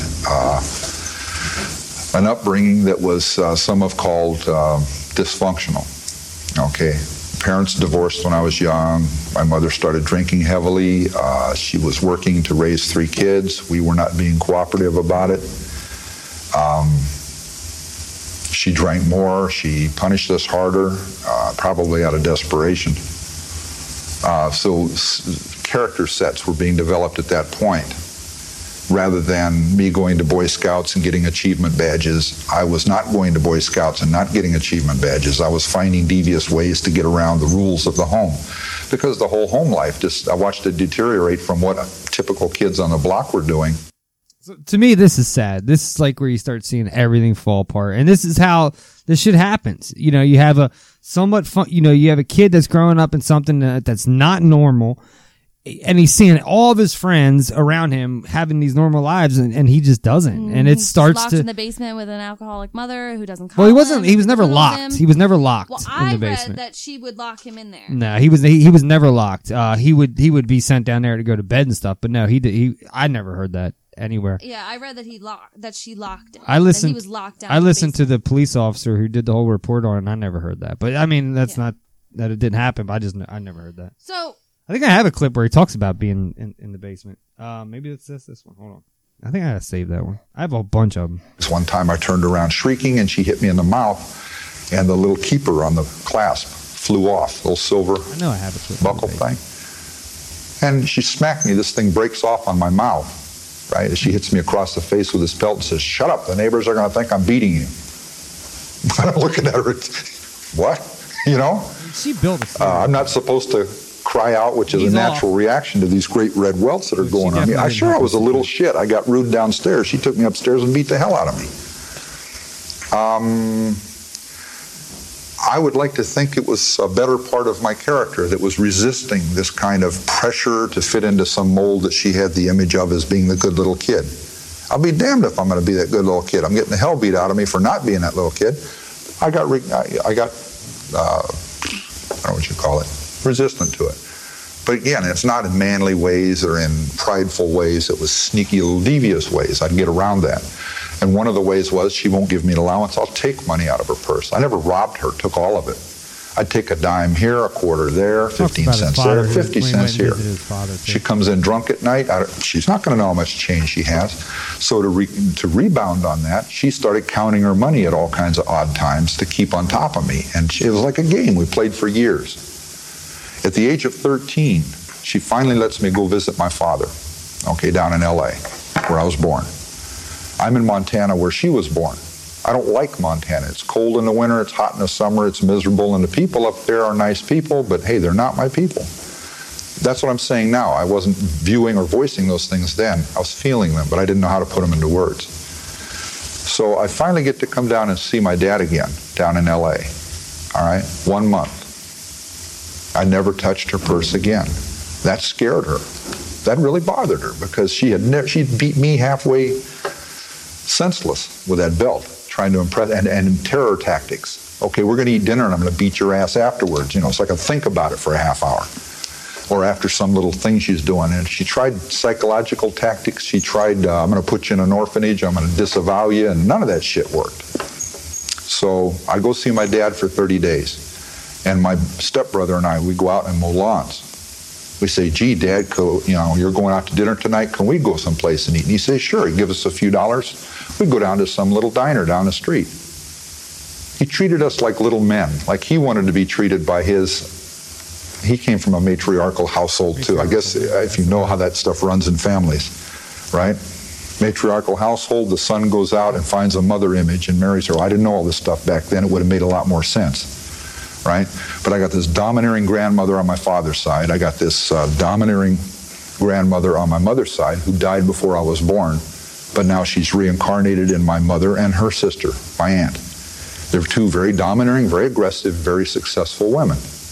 All right, so I'm in the middle of that, trying to find my way. And I go stay with my dad. And I can only say he reflected back on his childhood and said, gee, I wish I'd been treated this way. So that's how he treated me and my stepbrother. And we responded to that. We'd go, if we needed spending money, we would go out and we'd do tasks around the neighborhood, clean yards, rake this, mow that, water the flowers, and make a few dollars. And we'd have some fun. Okay, and then sometimes he'd ask us to do something. We'd do it because he was always fair with us and kind, and he was generous with us. So 30 days of doing this opened up whole new feelings in me that I'd never had before. And I wish I'd had more experience with my father growing up. So the part that gets me there is like, he sees where he went wrong, but is he manipulating us, the public, right now? Is he saying this? I don't know.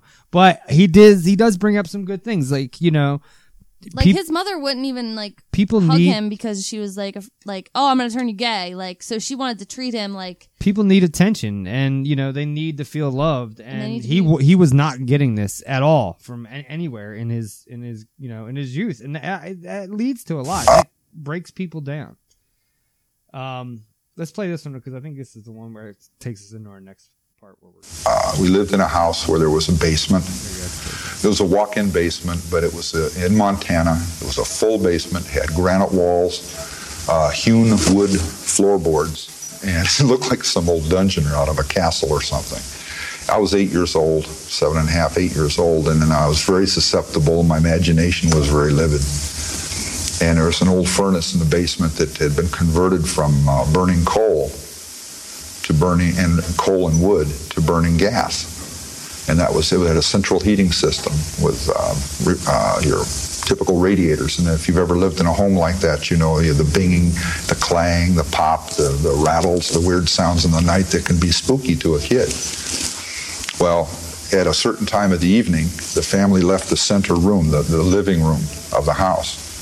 My mother and my sisters, or my sisters themselves, would go up to bed upstairs, where I used to go to bed upstairs. I had to go down to the basement. And an 8-year-old child had a tough time differentiating the reason in that. Why am I going to the basement? I'm going to hell, they're going to heaven. Earth is the living room.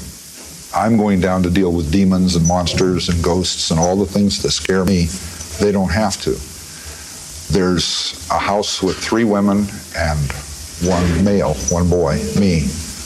And I got a little defensive. I'm saying, gee, this is kind of ganging up. My older sister had a basement bedroom, okay, and it was a storage room that was about 18 feet wide and 35 feet long, okay. And it was a concrete room, no windows. And it had a light bulb over a big industrial iron sink, like a laundry sink, and had a pull string on the light.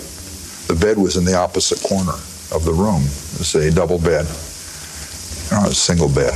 And I had a dresser halfway. I had a couple of carpets thrown on the floor, old carpets, and there's a lot of storage stuff along the wall. And I was there about 6 months in that room. And I developed some very, very particular and articulate rituals that I felt I had to go through to protect myself. I was again, it's embarrassing. I was a youngster, and if you can imagine me going down a staircase of rough-hewn wood, there's no guardrail. So 1 step wrong and you're off into this black pit. I turn on the light. It's a little circular light switch, and a single naked bulb goes on down at the bottom of these stairs, okay? So I turn that light on, I open the door, I close the door because my mother complains of the cold coming in from the basement. I go down the stairs. I get to the bottom. I do a 180-degree turn, and I walk the full length of the house on this floor with these pipes rattling and wheezing and banging over my head. It's pitch black ahead of me, and the only light is behind me hanging down from the ceiling. I'm now cut off from the house, cut off from them. I walk this full length into the darkness, from this gradients of light into complete darkness, groping around in the dark. I do about a 45-degree angle when I get to the end. And I pull the string and it lights up this end. And then I'm supposed to walk all the way back to the other end, turn that light off, and now walk toward the light from the dark. And I've got this horrible terror going on inside of me. And this is every night. This is every day because it's pitch black down there, no windows. She didn't intend all of this. And when I sniveled about it, when I complained and I cried about it, I got smacked in the head. You know, what's the matter with you? Quit being such a wimp. And she, she was trying to solve a problem. She had not enough room upstairs to where I didn't have to share a bedroom with a sister. I'm 8 years old. I need to go to the basement. So you can see there, she basically exiles him to the basement. And, as I'm listening to this, all I could think to myself is this woman totally ruined this kid's childhood. She totally warped his mind to the point where, he gets so twisted up in his head, he don't know what the fuck's right and what's wrong. Yeah. I mean, he's getting contradictions from everywhere. I mean, not that he's a great person, but, there's all the signs that say, you're fucking this kid up mentally and emotionally are there at this point. And it goes into it later because we'll find out later, so much fucking weird shit that happens. I got 3 clips to play. I'm not sure what the next one is. We can play it or we can talk. What do you want to do? Let's talk a little bit. All right. So, after he got sent to his grandparents' house, because I feel like this is really important to the story. On August 27th, 1964, he shot his grandmom with a .22 rifle and then they said that she had been stabbed post-mortemly. So, he then shot his grandfather in the driveway while he was coming home with groceries and said he didn't want his grandfather to see know that his wife was dead. Yeah. Which is a twisted thing. I just think that's an excuse. That's what the hell? That's just an excuse. Yeah, that's some crazy shit right there. That's an excuse. What's really crazy is, did you hear what the grandmother was doing while he shot her? She wrote children's books. Yeah, she had just finished up writing a children's book when But she was also really demeaning and she was scared of him too. She would carry a .45 around everywhere she went because of Edmund. She was worried about this kid. This kid was out shooting squirrels and rabbits and anything he could find. They lived on a farm, so guns were everywhere. It ain't like, the guns, you live on a farm, you're gonna have ranch rifles and things like that. So he had easy access to a gun. He did shoot her with a .22 caliber rifle. I don't know if he said that or not. I did. But which is interesting because most of his killings come with a .22 caliber, but not a rifle. Most of them with a handgun. But this did not stop him from having many guns later in his life. So after he killed his grandparents, he was actually sent away to jail, basically. It was like a mental hospital. Yeah, that's where they said, he was showing signs of paranoid schizophrenia and all this. He was sentenced to the a state hospital for the criminally insane juveniles. And it was there that he learned that his IQ was through the roof. It was 136 by the time he got there. He later, by the time he was arrested again, his IQ scored even higher. But you got to remember, this is a kid at, how old was he at this point? He was in his teens, 15, I think. And he has an IQ of 136, which is fucking insanely great. So one thing he was able to do was, he was a talker, and he was able to talk to a lot of these. We can see this in these interviews. This is where, in this hospital, this is where he starts to, develop these manipulative patterns and build on them. Yeah, so he goes in there, and by the end of it, he gets deemed as having a personality trait disturbance, passive aggressive type. But while he's in there, he was able to get access to all the files of everybody that was there at the mental hospital at the time, because he had made friends with people that worked there because people liked him. And he was able to see what they were saying about everyone. And he was able to put together like a portfolio on, okay, this guy is never going to leave because he keeps saying this. And this guy's going to, this girl's always, she got out last week because she was able to prove this. So he was able to take those documents that he was able to get out of there, and he was able to manipulate them into his wording when they would do the test on him and stuff like that. He would also give the psychiatric test to other prisoners, and then it was there that he would learn, okay, well, he raped these women but let them go. So that means then you rape, you kill. Like, stuff like that. And he just put two and two together. One thing about Edmund, too, that I think people got to understand, too, is this guy was, he watched a lot of TV, and he even says, I don't think I had this clip, but he says in one of the interviews that I was listening to, that he was able to he had friends, too. He would go to this place after this. He would go to this place called the Jury Room, and he would hang out with all these cops and DAs and stuff like that, and people around town knew him, and they liked him, and he would go there and have drinks with these guys, and he would talk to them, and the fucking cops were like, this is during the murders, and I'm jumping ahead, but we'll go back.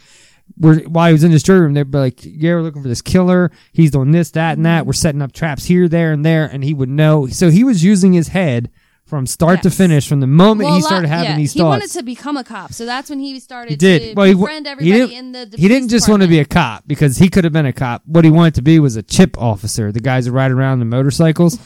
But he was deemed too tall for that. Yeah, he was too tall. So then, that being said, he could have went into the military or went and been a regular cop. He didn't want to. He went out and bought 2 motorcycles, crashed them both, and ends up buying the Ford that he ends up using later on in the killings. Yes. So on his 21st birthday, he was released on parole against the recommendations of the psychiatrist at the hospital. So, murdered 2 people, a couple years in jail, gone. It's not even jail. It was just a psychiatric ward. And then in 1972, his juvenile record was permanently expunged. Well, here's the thing, though. It wasn't permanently expunged. They redacted it. Because later on, they end up going to him at one point because... Okay, so you've seen redacted files, right? They got the black thing through. So back then, they couldn't just go into a keyboard and erase it out. So they would just marker over what it is. So theoretically, his record is expunged, but later on, we'll find out some stories with that. There's more to that story a little bit later on. Ready for the next clip? Yes. I think we're at the point where we need to play this. And we had this big old overstuffed chair up in my room. And it was not just my sister and I. It was my sister and I and a friend, close friend. We got into all these games. We got into one game where we'd roll up in a rug, and a person would try to get out of it. It's just like a large throw rug. And it was, I guess, what fascinated us individually about it is it was a completely, it broke up the monotony, I guess, of what we were doing. Didn't have a lot of toys to play with. We got bored with those pretty quickly. So we looked for things to do. You roll up in the rug and you try to get out, and the other 2 would leave the room, and we see who could get out fastest. You try to work your way out sideways or scoot out the end of it or whatever. And we went from that to being tied in this overstuffed chair. So you can see he was a weird fucker. Yes. I got one more clip to play, and then we'll jump into what starts to happen a little later on. And once we get into that, There are periods in when kids go through very violent development into, potentially violent. They break things, they steal things, they lie, they go through these changes. Yet I've had these people, 1 or 2 doctors in particular who I won't go into, who very casually just slapped all these assignations on her and said, well, of course, if you run into a kid that's doing this kind of thing, you've got a developing serial killer, you better put him in treatment real quick and save his life, right? To a point, I agree with them. That someone who's acting out and has a dysfunctional childhood or has just gone through a dysfunctional childhood and hasn't gotten violent yet or is heading toward that direction, passive-aggressive. Violence was the last thing I exhibited, and then it was murderous violence. Okay? So sure, there's a lot of value in getting youngsters like that help to where they can find themselves and they can find value in themselves and they can find value in interacting with others, and they go in a different direction than what I did. But to just sit there and casually lay these, I guess that bothers my ego. I don't know that these people have not worked with me year after year. The psychiatrists and psychologists I deal with are in a prison setting. They're there 8 hours a day. They have to deal with me every day. If I am their patient and I screw up, they can kiss their job and goodbye. I mean, they're going to be a lot of hell on them for not seeing this in advance and saying, oh, we should lock him up. He might be violent. Manipulate. Right? And any psych out there, any professional out there is going to tell you, I think, that if they are going into my mind, into my past, into my feelings, that there's a potential there for acting out or getting uncontrolled or being violent, because they're stripping away the veneer of my civilization. They're stripping away the veneer of the protections of myself. And there's a lot of things that can come jumping out of there. And then to walk out of that therapy session into this kind of a setting, prison, where it's very violent, it's very aggressive, it's a distilled kind of medium that you might encounter on a street corner somewhere, the street corner thug, or the street corner punk, or the alleyway where someone is going to take terrible advantage of you or put you in a terrible situation that you may have to be violent to get out of. That's this main line. I mean, that's where all these guys go. And I'm going to walk out of a therapy session where this man has been peeling my mind, so to speak, and getting into my psyche and my soul and finding out what makes me tick, or trying to help put me back together, or help try to put me together for the first time. And then I'm going to walk out of that into this medium. That's not very conducive to good health. I'm aware of that going into the situation, so I'm twice as leery as the doctor is. But unfortunately, he's got all of these mindsets and these theories and these books he's read and that he's trained under. And I guess what has happened in my life kind of jumps out of the book a few chapters ahead.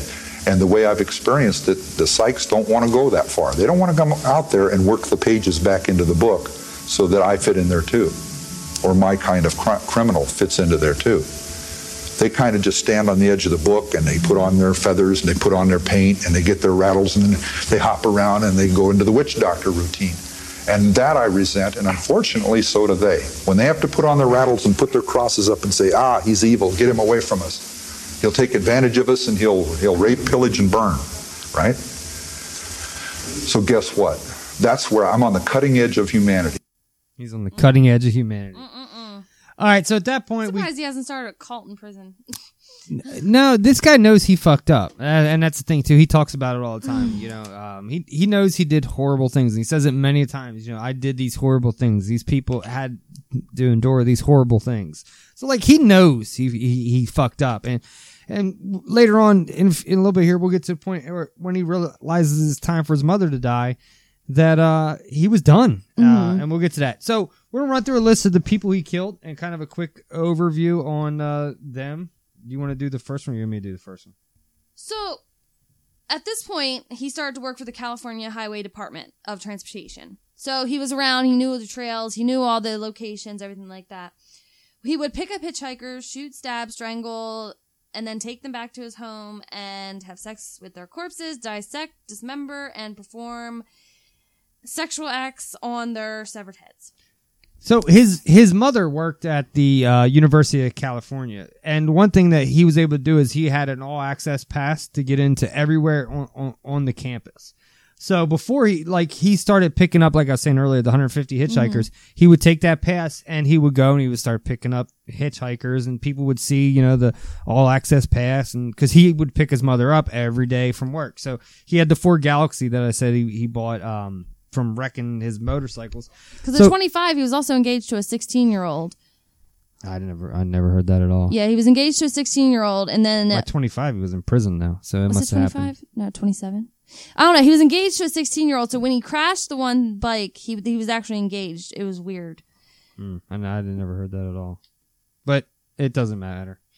Because his mother would talk about him all the time, not being able to have relationships with women and stuff. So that's what I was saying. No, I've never heard that. See if you can find something on it. So the first murder, the first two murders he comes in contact with after his grandparents are Mary Ann Pesci and Anita Lucchesa. This was on May 7th, 1972. He picked the two girls up and he basically was riding around. He had already practiced all these different things that, you know, different ways that he could do it. He did have a gun with him. He handcuffs the one girl, took the girl out to the back of the car, basically beats her to death, pretty much stabs her with a pawn shop knife that he bought. He called the General. And he threw her in the trunk, and then he goes back to the car, goes into the car, but then realizes that he thought he locked the keys in the car with the girl in the car. And in his mind, he's saying, I fucked up. So he starts walking away from the car. This is where like the mindset of the genius and the battling in his mind comes into play. He realizes at one point he just needs to stop, slow down, think. Looks through his pockets, finds a gun, finds the keys in his back pocket, which he says he never put the keys in his back pocket. It was just one of those things. So then he goes back into the car, proceeds to kill the next girl. First he tells the girl, everything's okay. I didn't mean to kill her, but she's dead. He goes to stab her with this knife, and the knife doesn't pierce her overalls. It actually throws her up into the roof of the car. That's when he's able to take her, and he finally does kill her, and then he dismembers them and takes the head back and has oral sex with the heads and the bodies. Or not oral sex with the bodies, oral sex with the heads and then sex with the bodies. Yes.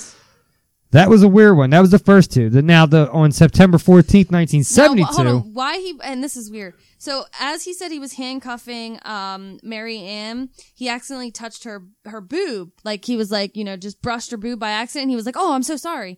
Like he felt embarrassed for just touching her boob, but yet moments later killed them and then had sex with their corpses. He was socially awkward. He died a virgin, never having sex with anything but a dead body.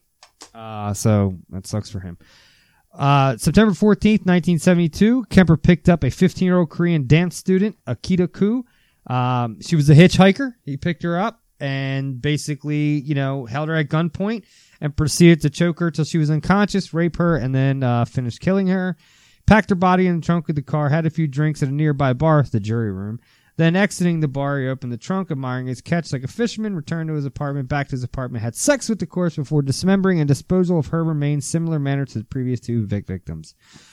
That's fucked up. Remember, these are all girls from the campus. Then there's Cindy Shaw, January 7th, 1973. Kemper had moved back in with his mother at this point, because he did leave for a little while. So when he goes to leave, this is when he had already killed a few girls. This is when I was saying about the redaction thing. Yeah. They're noticing at the jury room, all these cops are getting together, and they're like, man, that's weird. And they start looking at all these different things of people in the area, and they notice on Kemper's file that they can read something, but they couldn't really read what it was. So then they realized Kemper has a gun. We've seen him with a gun, but back then people had guns. But they didn't know that he was not allowed to have that gun. So what they did was they were able to take the record back to the police office, found out he had killed his grandparents and that he had illegal guns. They go back and Kemper the whole time thought his record was gone, but what he didn't know is all they did was fucking cross it out with a marker. The cops go back to his house, and at this point, Kemper's thinking he's popped, right? You got these cops showing up to the door. They're asking about a gun. He doesn't know which gun. If it's the gun that's involved in the murder, then he's fucked. There's actually body parts to girls inside this house. The cops are in there. The one cop actually looks through a duffel bag, finds the dance girl's fucking ID in there, and doesn't do anything. And Kemper plays smart, trying to find out what gun they're looking for. Turns out it's not the 22, it's the 45. So they end up taking that gun away from him. They don't do anything with the 22, and they move on with their life. Still have no suspicion that Kemper is doing these killings. The only reason why they went there was because they found out through his records that he killed his grandparents. But they still didn't tie him to. That's just some weird shit. All right. January 7th, 1973, Kemper, he had moved back in with his mother at this point and was on the campus again, picked up Cynthia Ann Shaw. He drove past the wooded area, fatally shot her with a 22, the same 22 he's been using. He then placed her body in the trunk, drove to his mother's house while keeping the body hidden, had sex with the corpse, removed it. Now, one thing that Kemper learned a lot from being at the jury room is don't leave no evidence. First thing he did was remove every bullet from every fucking corpse. He never once left a bullet into the corpse. He was actually getting braggy with the point that he was getting away with all these killings, and he would even talk to these girls, and the girls would be like, yeah, it's crazy, I don't know who's doing it, and little did they know they're sitting in a fucking car with the guy. But this little 10-cent sticker that had an A on it, everybody trusted him. So yeah, when he was 25, he began dating a 16-year-old Trail High School student. They never gave her a name or anything like that, but that's the same year that he crashed and then got the money from his bad injury to buy the Galaxy. We never hear anything about the fiance later, but he was like 25 with a 16-year-old. Yeah, I never heard that at all. He says he died a virgin too, so I don't know.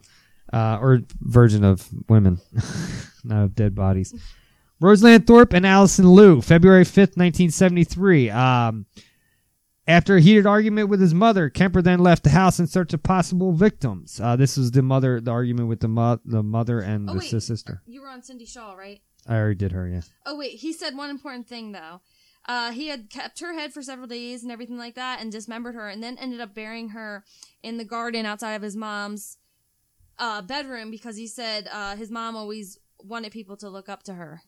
Yeah, this guy had some weird issues, but I totally think this all could have been avoided. At this point, yeah, a lot of body parts are being found. Roseland Thorpe and Allison Liu, he was dumping them off all over the place, but never once did he leave anything that tied him back. In fact, if he doesn't kill his mother and then turns himself in, fine. He probably would have gotten away with a lot. And then when he tries to turn himself in, it's funny. Like, it's just like, seriously, like, what the fuck? Well, yeah, we'll talk about that. He decides he's going to kill some hitchhikers, and he finds Roseland Thorpe and Allison Liu, gets them, fatally shoots both of them, wraps their bodies up, and then takes them to his mother's house. Now, the weird thing about this was he beheaded them in the fucking front yard. All the neighbors or the mother had to do was look outside, and he would have been popped. Mm-hmm. He cut their fucking heads off in the front yard. And then puts their head in a duffel bags and then walks inside like it's normal. It's fucking weird, man. But he did remove the bullets before he had oral sex with the heads. Yeah, it's weird. So then the next person we get is Clarnell Stransberg and Sally Howe. These are the last two before he gets into his mother. Mom, Clarness Stransberg. Clarnell. Okay, yeah, that's his mom. That's his mom and them. So yeah, so we're at the point now where we're at his mom, and I'm going to let him tell the story on his mom's death because why not hear it from him? Why not? Because I actually found it kind of sad. A lot of it is sad. What are you talking about? I mean, in a way. I mean, the mother says she hasn't had sex in 7 years because of him. I feel like he was so looking for attention that he was trying to get caught, and it just wasn't working. Like, everything was working in his favor, and he wasn't getting that attention. Well, I don't think he wanted to be caught. I just think he thought if he killed one person, he would get past, the aggression of killing his mother, because ultimately that was his goal. He wanted to kill his mother, but he didn't think he was be able to get away with that. So he started killing all these women that looked like her in the But he later said part. that he wanted the infamy. I think after he was in jail is when he wanted the infamy. While he's doing it, he did not want that shit. And in fact, he talks about it all the time. He didn't want to get caught he didn't want to get caught until after he killed his mother. All right, so Ed Kemper, mother. I didn't copy that because it was already on YouTube. Here you go. Please don't be a fucking ad. I'll cut your head off. That's when I decided I'm going to murder my mother. I knew a week before she died I was going to kill her. And she went out to a party, she got soused, she came home, went to sleep. I was woken up by that, came out, I walked up to her bed. She's laying there reading a paperback. As many thousands of nights before. And she said, "Oh, I suppose you're going to want to sit up all night and talk now." Shit. And I looked at her, I said, "No, I said, good night."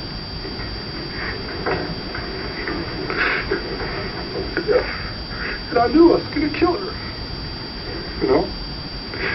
And I was so cold, it's so hard. And that's the first time in 10 years I've looked at it that way. I mean, that intensely, that honestly. It hurts. Because I'm not a lizard, I'm not from under a rock. I came out of her vagina. See? I came out of my mother. And in a rage, I went right back in. For 7 years, she said, I haven't had sex with a man because of you. My murderous son. It was one of our arguments. I cut off her head. And I humiliated her corpse. So there. Fucked it. A 6 young woman dead because of the way she raises her son and the way her son is raised, the way he grows up. And what's her closing words? I suppose you want to sit up all night and talk. God, I wish I had.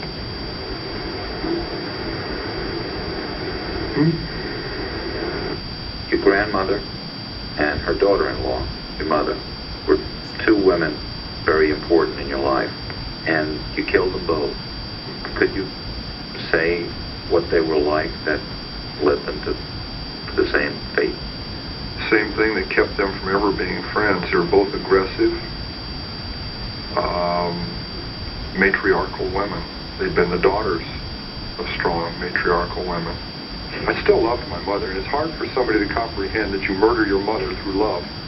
It isn't a rational process. It's a very painful process. It isn't rational, and I've got to still live with that.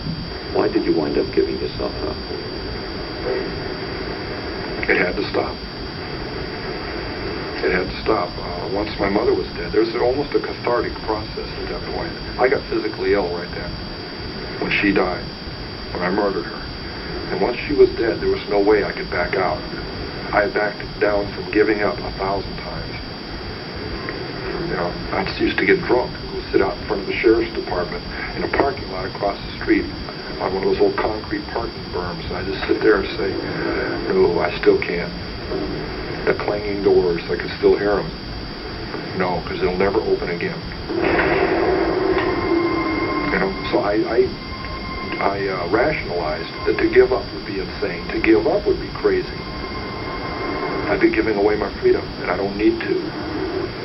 But I look back on that and wish I had earlier, when I was saying those things to myself. The people who were later dead wouldn't be. The regret that came later would have not had to be. Those people, not things, those people would still be with their families, with their loved ones. They would have their own families. If I had the courage to make that decision, instead of painting myself into the corner. Where might you be if you'd never given in to the impulse to murder? Where might I be? If my parole had been successful, I believe I'd be married, I'd have children. I'd be heading toward my first grandchildren. You guys got a sick way of thinking of shit. So he decides he's going to kill his mother. He goes in and he does exactly what he says there. Yeah. But there was some more that went on. So he cuts his mother's throat out. Did you hear this part? Yes, it took her larynx and stuff and put it down the garbage disposal. Hit the on button and it shot back up at him, and he said, even from the grave, she's still bitching. So he definitely didn't want his mother around. Yeah, not at all. So he kills his mother, and then he jumps in the car and he leaves and says, there's going to be a manhunt. They're going to come after me. And he's on a bunch of speed. They're called trucker speed back then, and he's on that. He's running away, and then he decides there's no fucking manhunt. There's nothing. There's nothing. They had nothing to pin it on. And in fact, what he realized quick... It was so quiet. Like, no one even... What he realized quick was nobody gave a shit that this 60-year-old woman who worked at a college didn't show up for work for a week. That's what it all boiled down to, is nobody gave a shit. And he ends up, driving around thinking they're looking for him. He's listening to radio stations, and there's nothing. So that's when he decides he's going to call into the police officer or the police office and turn himself in. Well, after he murdered his mom, he actually went out and murdered her best friend. Because he thought she was going to be the one to find her, basically. So he kills her. Still, nobody gave a shit about her. Nope, nobody cared. He's out there, like... He finally just said, I'm exhausted. I'm tired. Well, I think... I'm done. I think once he realized nobody cared, and then he's like sitting there like, well, what do I do now? He decides that he's going to, turn himself in. Now, the fucked up part is all the police in that area knew who he was because he frequented down at the jury room and he would hang out with all these cops. So he called the police station several times. Yeah, first time he called the 911. They didn't believe him. No, they even told him to call back. Yeah, they said call back later. Yeah, then they were like, okay, Ed. So then he called back and asked for a police officer in particular. He started naming a bunch of different police officers, and after a while of hanging up on him, they finally got one to listen, and he turns himself in. Yes. And that was the trial was held. So May 7th, 1973 was when he's indicted on 8 counts of first-degree murder. And in fact, the guy who killed Mullen, who killed 13, was only indicted on like 2 counts. So even Kemper was like, you're a bitch. You know what I mean? Like he did not like them at all. He's like, I killed my mother and fucked her face. And he had to actually commit suicide twice in jail. Twice he did. And one way he did was when the day that he was indicted, he goes back, where they have to sign some papers and then they take him off to the jail. He smuggled a pen into his jail cell and managed to sharpen it and tried slicing his wrist to a failed attempt. That was the first time he tried killing himself.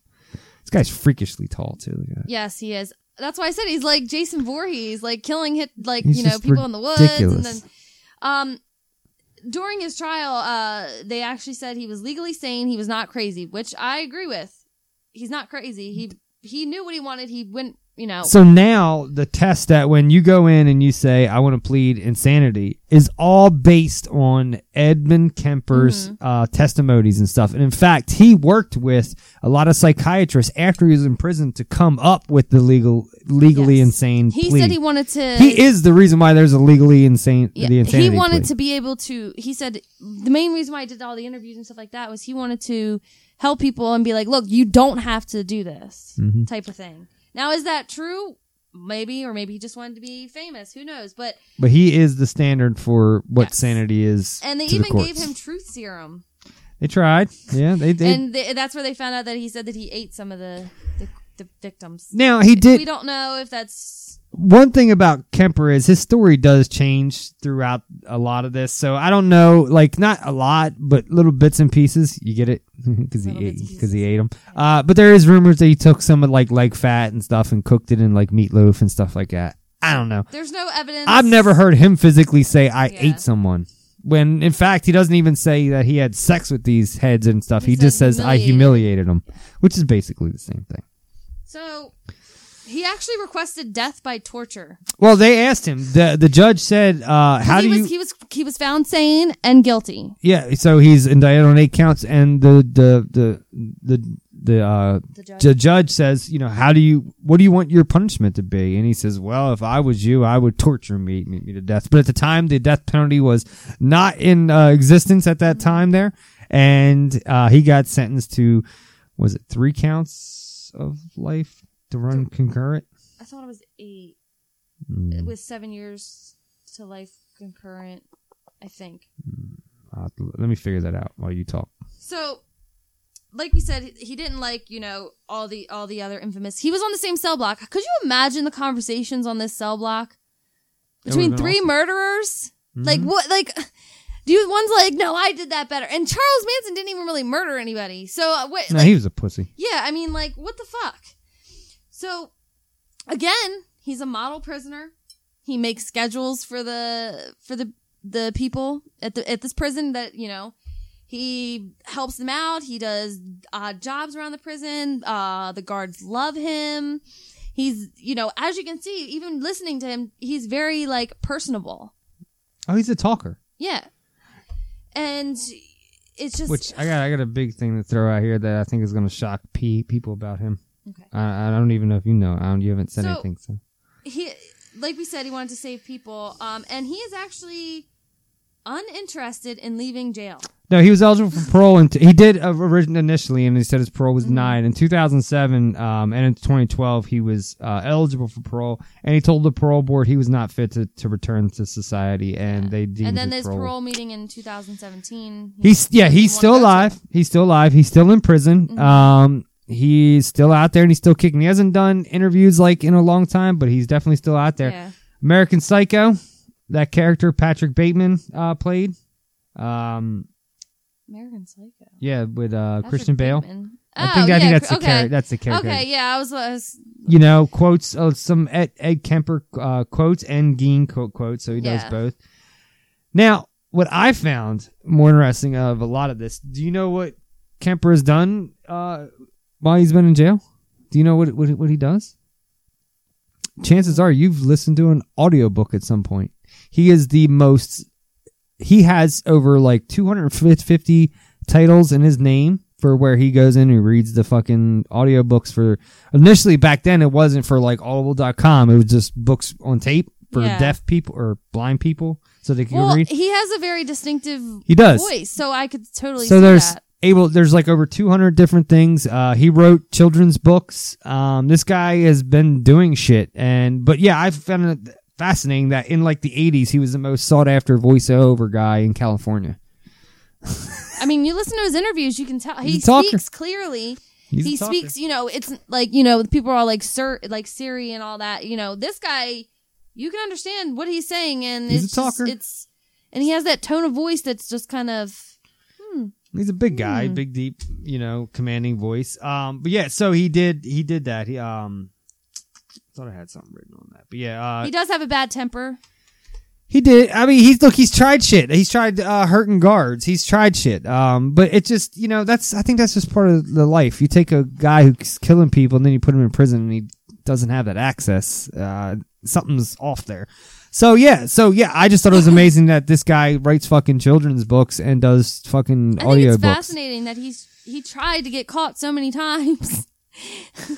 I never heard him trying to get caught at all. And he even said that. He said he went and sat in front of the prison and said, I don't want to do this. I'm going to lose my freedom. No, but after he did that, like calling the cops. Oh, after he killed his mother. He tried to turn himself in. He tried to turn himself in. I mean, he even tried to get help. But nobody took him for real because of the fact that he was, goofy ass. Very likable guy. Goofy ass Ed up the street that hangs out at the police station and bothers cops all the time. So, yeah, he was a weird motherfucker. But a lot of good things came out of this case, too. I mean... I think, he brought awareness to an issue that needed to be brought at that time because we were just taking these criminals and locking them up. Do you know what prison he's in now? I shot a man in, Reno, but Folsom. He's in Folsom. Yeah, he's in Folsom, where he's been there for a while. So yeah, he's still out there. He's kicking. He's doing his thing. He denied his parole. So he's gonna die in prison. But this is a guy that admits his wrongs. He's living in prison. This is a guy that admits his wrongs, and after killing his mother, I think he was really done. I think that story had been told at that point for him, and he really was done. That was like the root of. Yeah, and he everything. had said so later on this week, what I'm going to do is there's an 1.5-hour interview that I watched of him.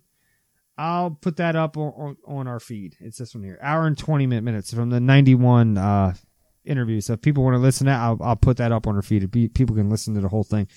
But yeah, so Ed Kemper, I think he's totally created by his delusional sick fucking mother. And there's something there that made him lose himself. Real help. See, but he was 5. But I think that's the problem too. Is you're talking when he was 5. This was in the 50s. I know it sucks. Stuff wasn't there. Stuff wasn't out there. I just want to reiterate, just because you have mental illness doesn't mean you're going to go out there and do all this stuff. No, but it could mean that the trade is there. I don't know. I don't fucking know. But hey, this is a guy. I feel like if he was reached at a young enough age, he would have been able to get some help. Maybe not. I don't know. I just feel that way. I feel like this is a kid who is reaching out for attention. With his dad, I think something after, like he said, he felt respected. But he was only there for 30 days, so I don't know. I mean, but that opened up new doors for him. It does. It opened up his mind a little bit, and I feel like it does. If he wouldn't have went back to his mother, maybe he would have still killed people. But the courts told him not to. The courts actually, after he killed his grandparents, the courts actually told him you should not go. He had to go somewhere. Yeah. And the only place for him to go was his mother because his dad really didn't want anything to do with him. And the courts even said this isn't really smart. And I mean, cut her head off. Damn. So yeah, there's some weird shit. I did hear. Let them eat cake. I did hear some mention of cannibalism, but I never heard those words come out of his mouth. So to me, the story that I can only hold true is the story that I hear come out of his mouth. I listened to, there's 4 or 5 documentaries on YouTube. There's a 45-minute one. That's this one here, 49 minutes. That's really good. This was his first one. And then it goes on. And there's the 1.5 hour one from 1991. I'm going to put the 1.5 hour one from 1991 up on the feed so you guys can listen to that if you want to. And that's it, I guess, on Kemper. I don't know. This is just a fucked up story. He's a troubled individual that did fucked up shit. You hear all about Bundy and Manson and all those people. And what was the other guy? Gacy and Gein and H.H. Holmes. I mean, I don't think this guy was nowhere as sick as H.H. Holmes. No. But, I think he did a lot for, helping I don't know. It's hard to explain. He just made the system aware that there was a problem that they needed to fix, and it's that insanity plea, and they set bars and standards from that. So totally think that's what happened. And he's gonna die one day, and then How old is he? He's 70 something. Yeah. So yeah, that's all I got on that. Anything else you want to add? And that's all I have to say about. That's all I have to say about that. We're done. So you guys can look us up on Facebook, all those different things. And he only murdered people in a short span. Yeah, 2 years. It wasn't like it was over 2 years, basically. He's 68. Yeah. So no. He's gonna die, and then he's imprisoned at California Medical Facility. He was in Folsom at one point. Well, he's at California Medical. Maybe now, yeah. In one of the interviews, he says where he is, and I was like, oh shit.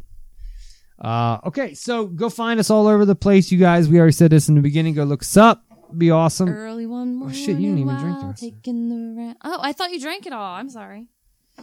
I took a shot of cocaine and I shot my woman down. I found this new Sturgill Simpson's one of my favorite singers of all time, and he's got his protege out now. Ooh. And the album's getting ready to come out. It's a fantastic fucking album. I'm gonna play this song. The album's out, but it's being released by his thing, redone, but the old version of the album's already out. So what I'm going to do is I'm going to play one of his songs here because I like this dude and I think he's kick-ass, and we'll see you guys again next week. We're going to have something fun. Let's do something fun. Something fun? Like what? I don't know. I have to look in the archives. Look in the archives. I like doing this deep, dark shit. All right, we can do dark. I like diving into this stuff. All right, well, let's do it. Okay. I don't care what. I have something at home actually written down that's really dark that we can do. All right. So, all right, I'm going to play this song, and then we're going to get out of here. So we'll see you guys again next week. Yes. Same bat time, same bat channel, all those things. You can check us out everywhere, xdexperience.com. You can call and leave us a voicemail at 1-802-483-3682. Thank you, Rick. You're fucking amazing. Even though every time I hear your name, I just want to go, Rick. Red. Yeah, so I am Gidget. You can find me everywhere. Instagram, Facebook, Snapchat, beckersx38aol.com. And Michael. I'm MikeyXD9 on everything, Twitter, Untapped, Facebook, Instagram, all those different things. Just look for me. You will find me somewhere, somehow, some way. Yes. Click like and share all of our stuff. Leave us an iTunes review, please. Yep. And we're going to be doing a giveaway. So. And do as I did the other day and burn up in a fucking fire. You almost died in a fire. I didn't, because there was a pool. I would have fell right into it. But the scary part was because you have your grill and then you have that whole thing. You flip over that, you're in the pool. I don't know. You would fall in the rocks. I don't know what you're talking about. You would have to water. Now, after it blew me back, I had to reach my arm back in there because there was still flame coming out of the propane, and I thought that propane tank was going to fucking explode. Yeah. So I had to reach back into the fire, bare fucking hand it, and my whole arm felt like a sunburn for like 2 days, and turn that off. And then the propane tank was so fucking hot. I took that one right to Home Depot and exchanged it when I got my new lines. All right, so yeah, just do all those things and die in a fucking fire. Don't die in a fire. Let's be safe. Come on, it's gonna be 4th of July weekend. I'm going out in a blaze of fucking glory. It's gonna be 4th of July weekend. So shoot some fireworks. All right, here's Tyler Childress, and this song is called White House Road. I like it. He's kick ass. Peace out, Brussels sprouts. Raw as shit. All right, later. It's White House Road.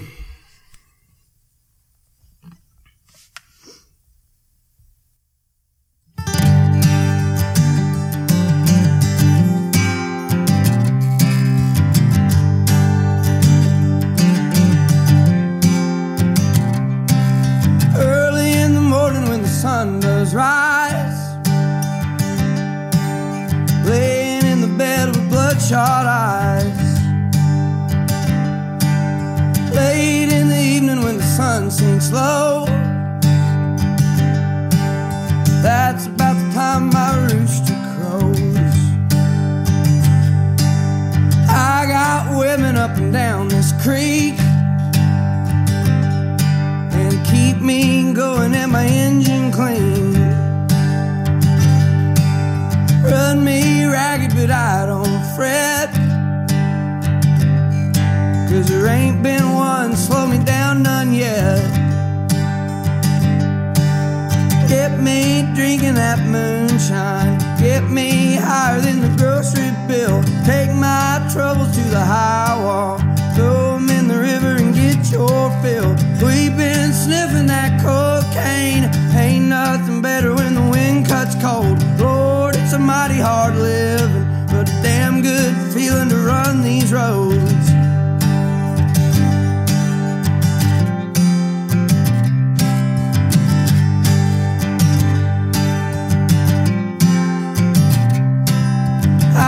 my people try to tell me red.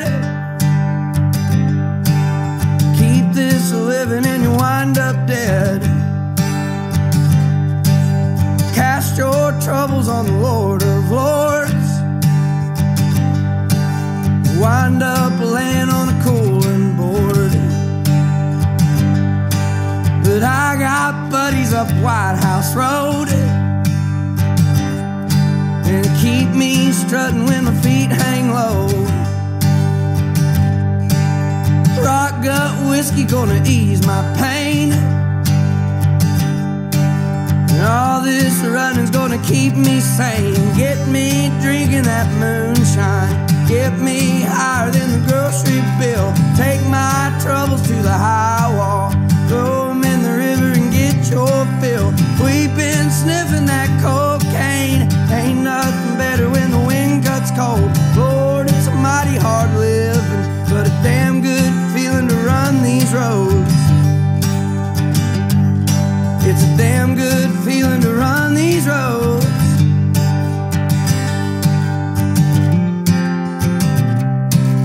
When you lay me in the cold hard clay,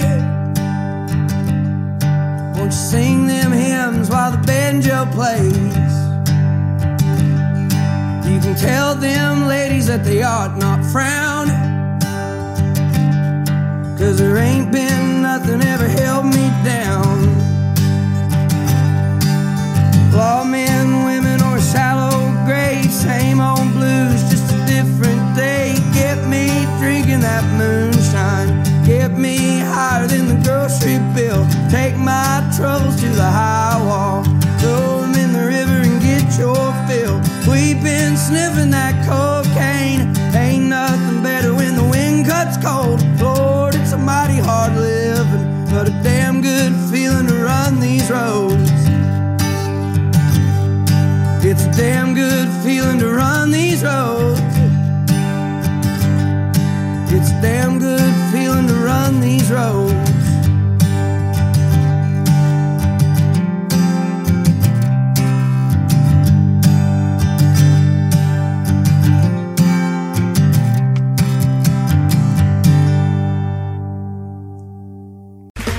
Okay, round two. Name something that's not boring.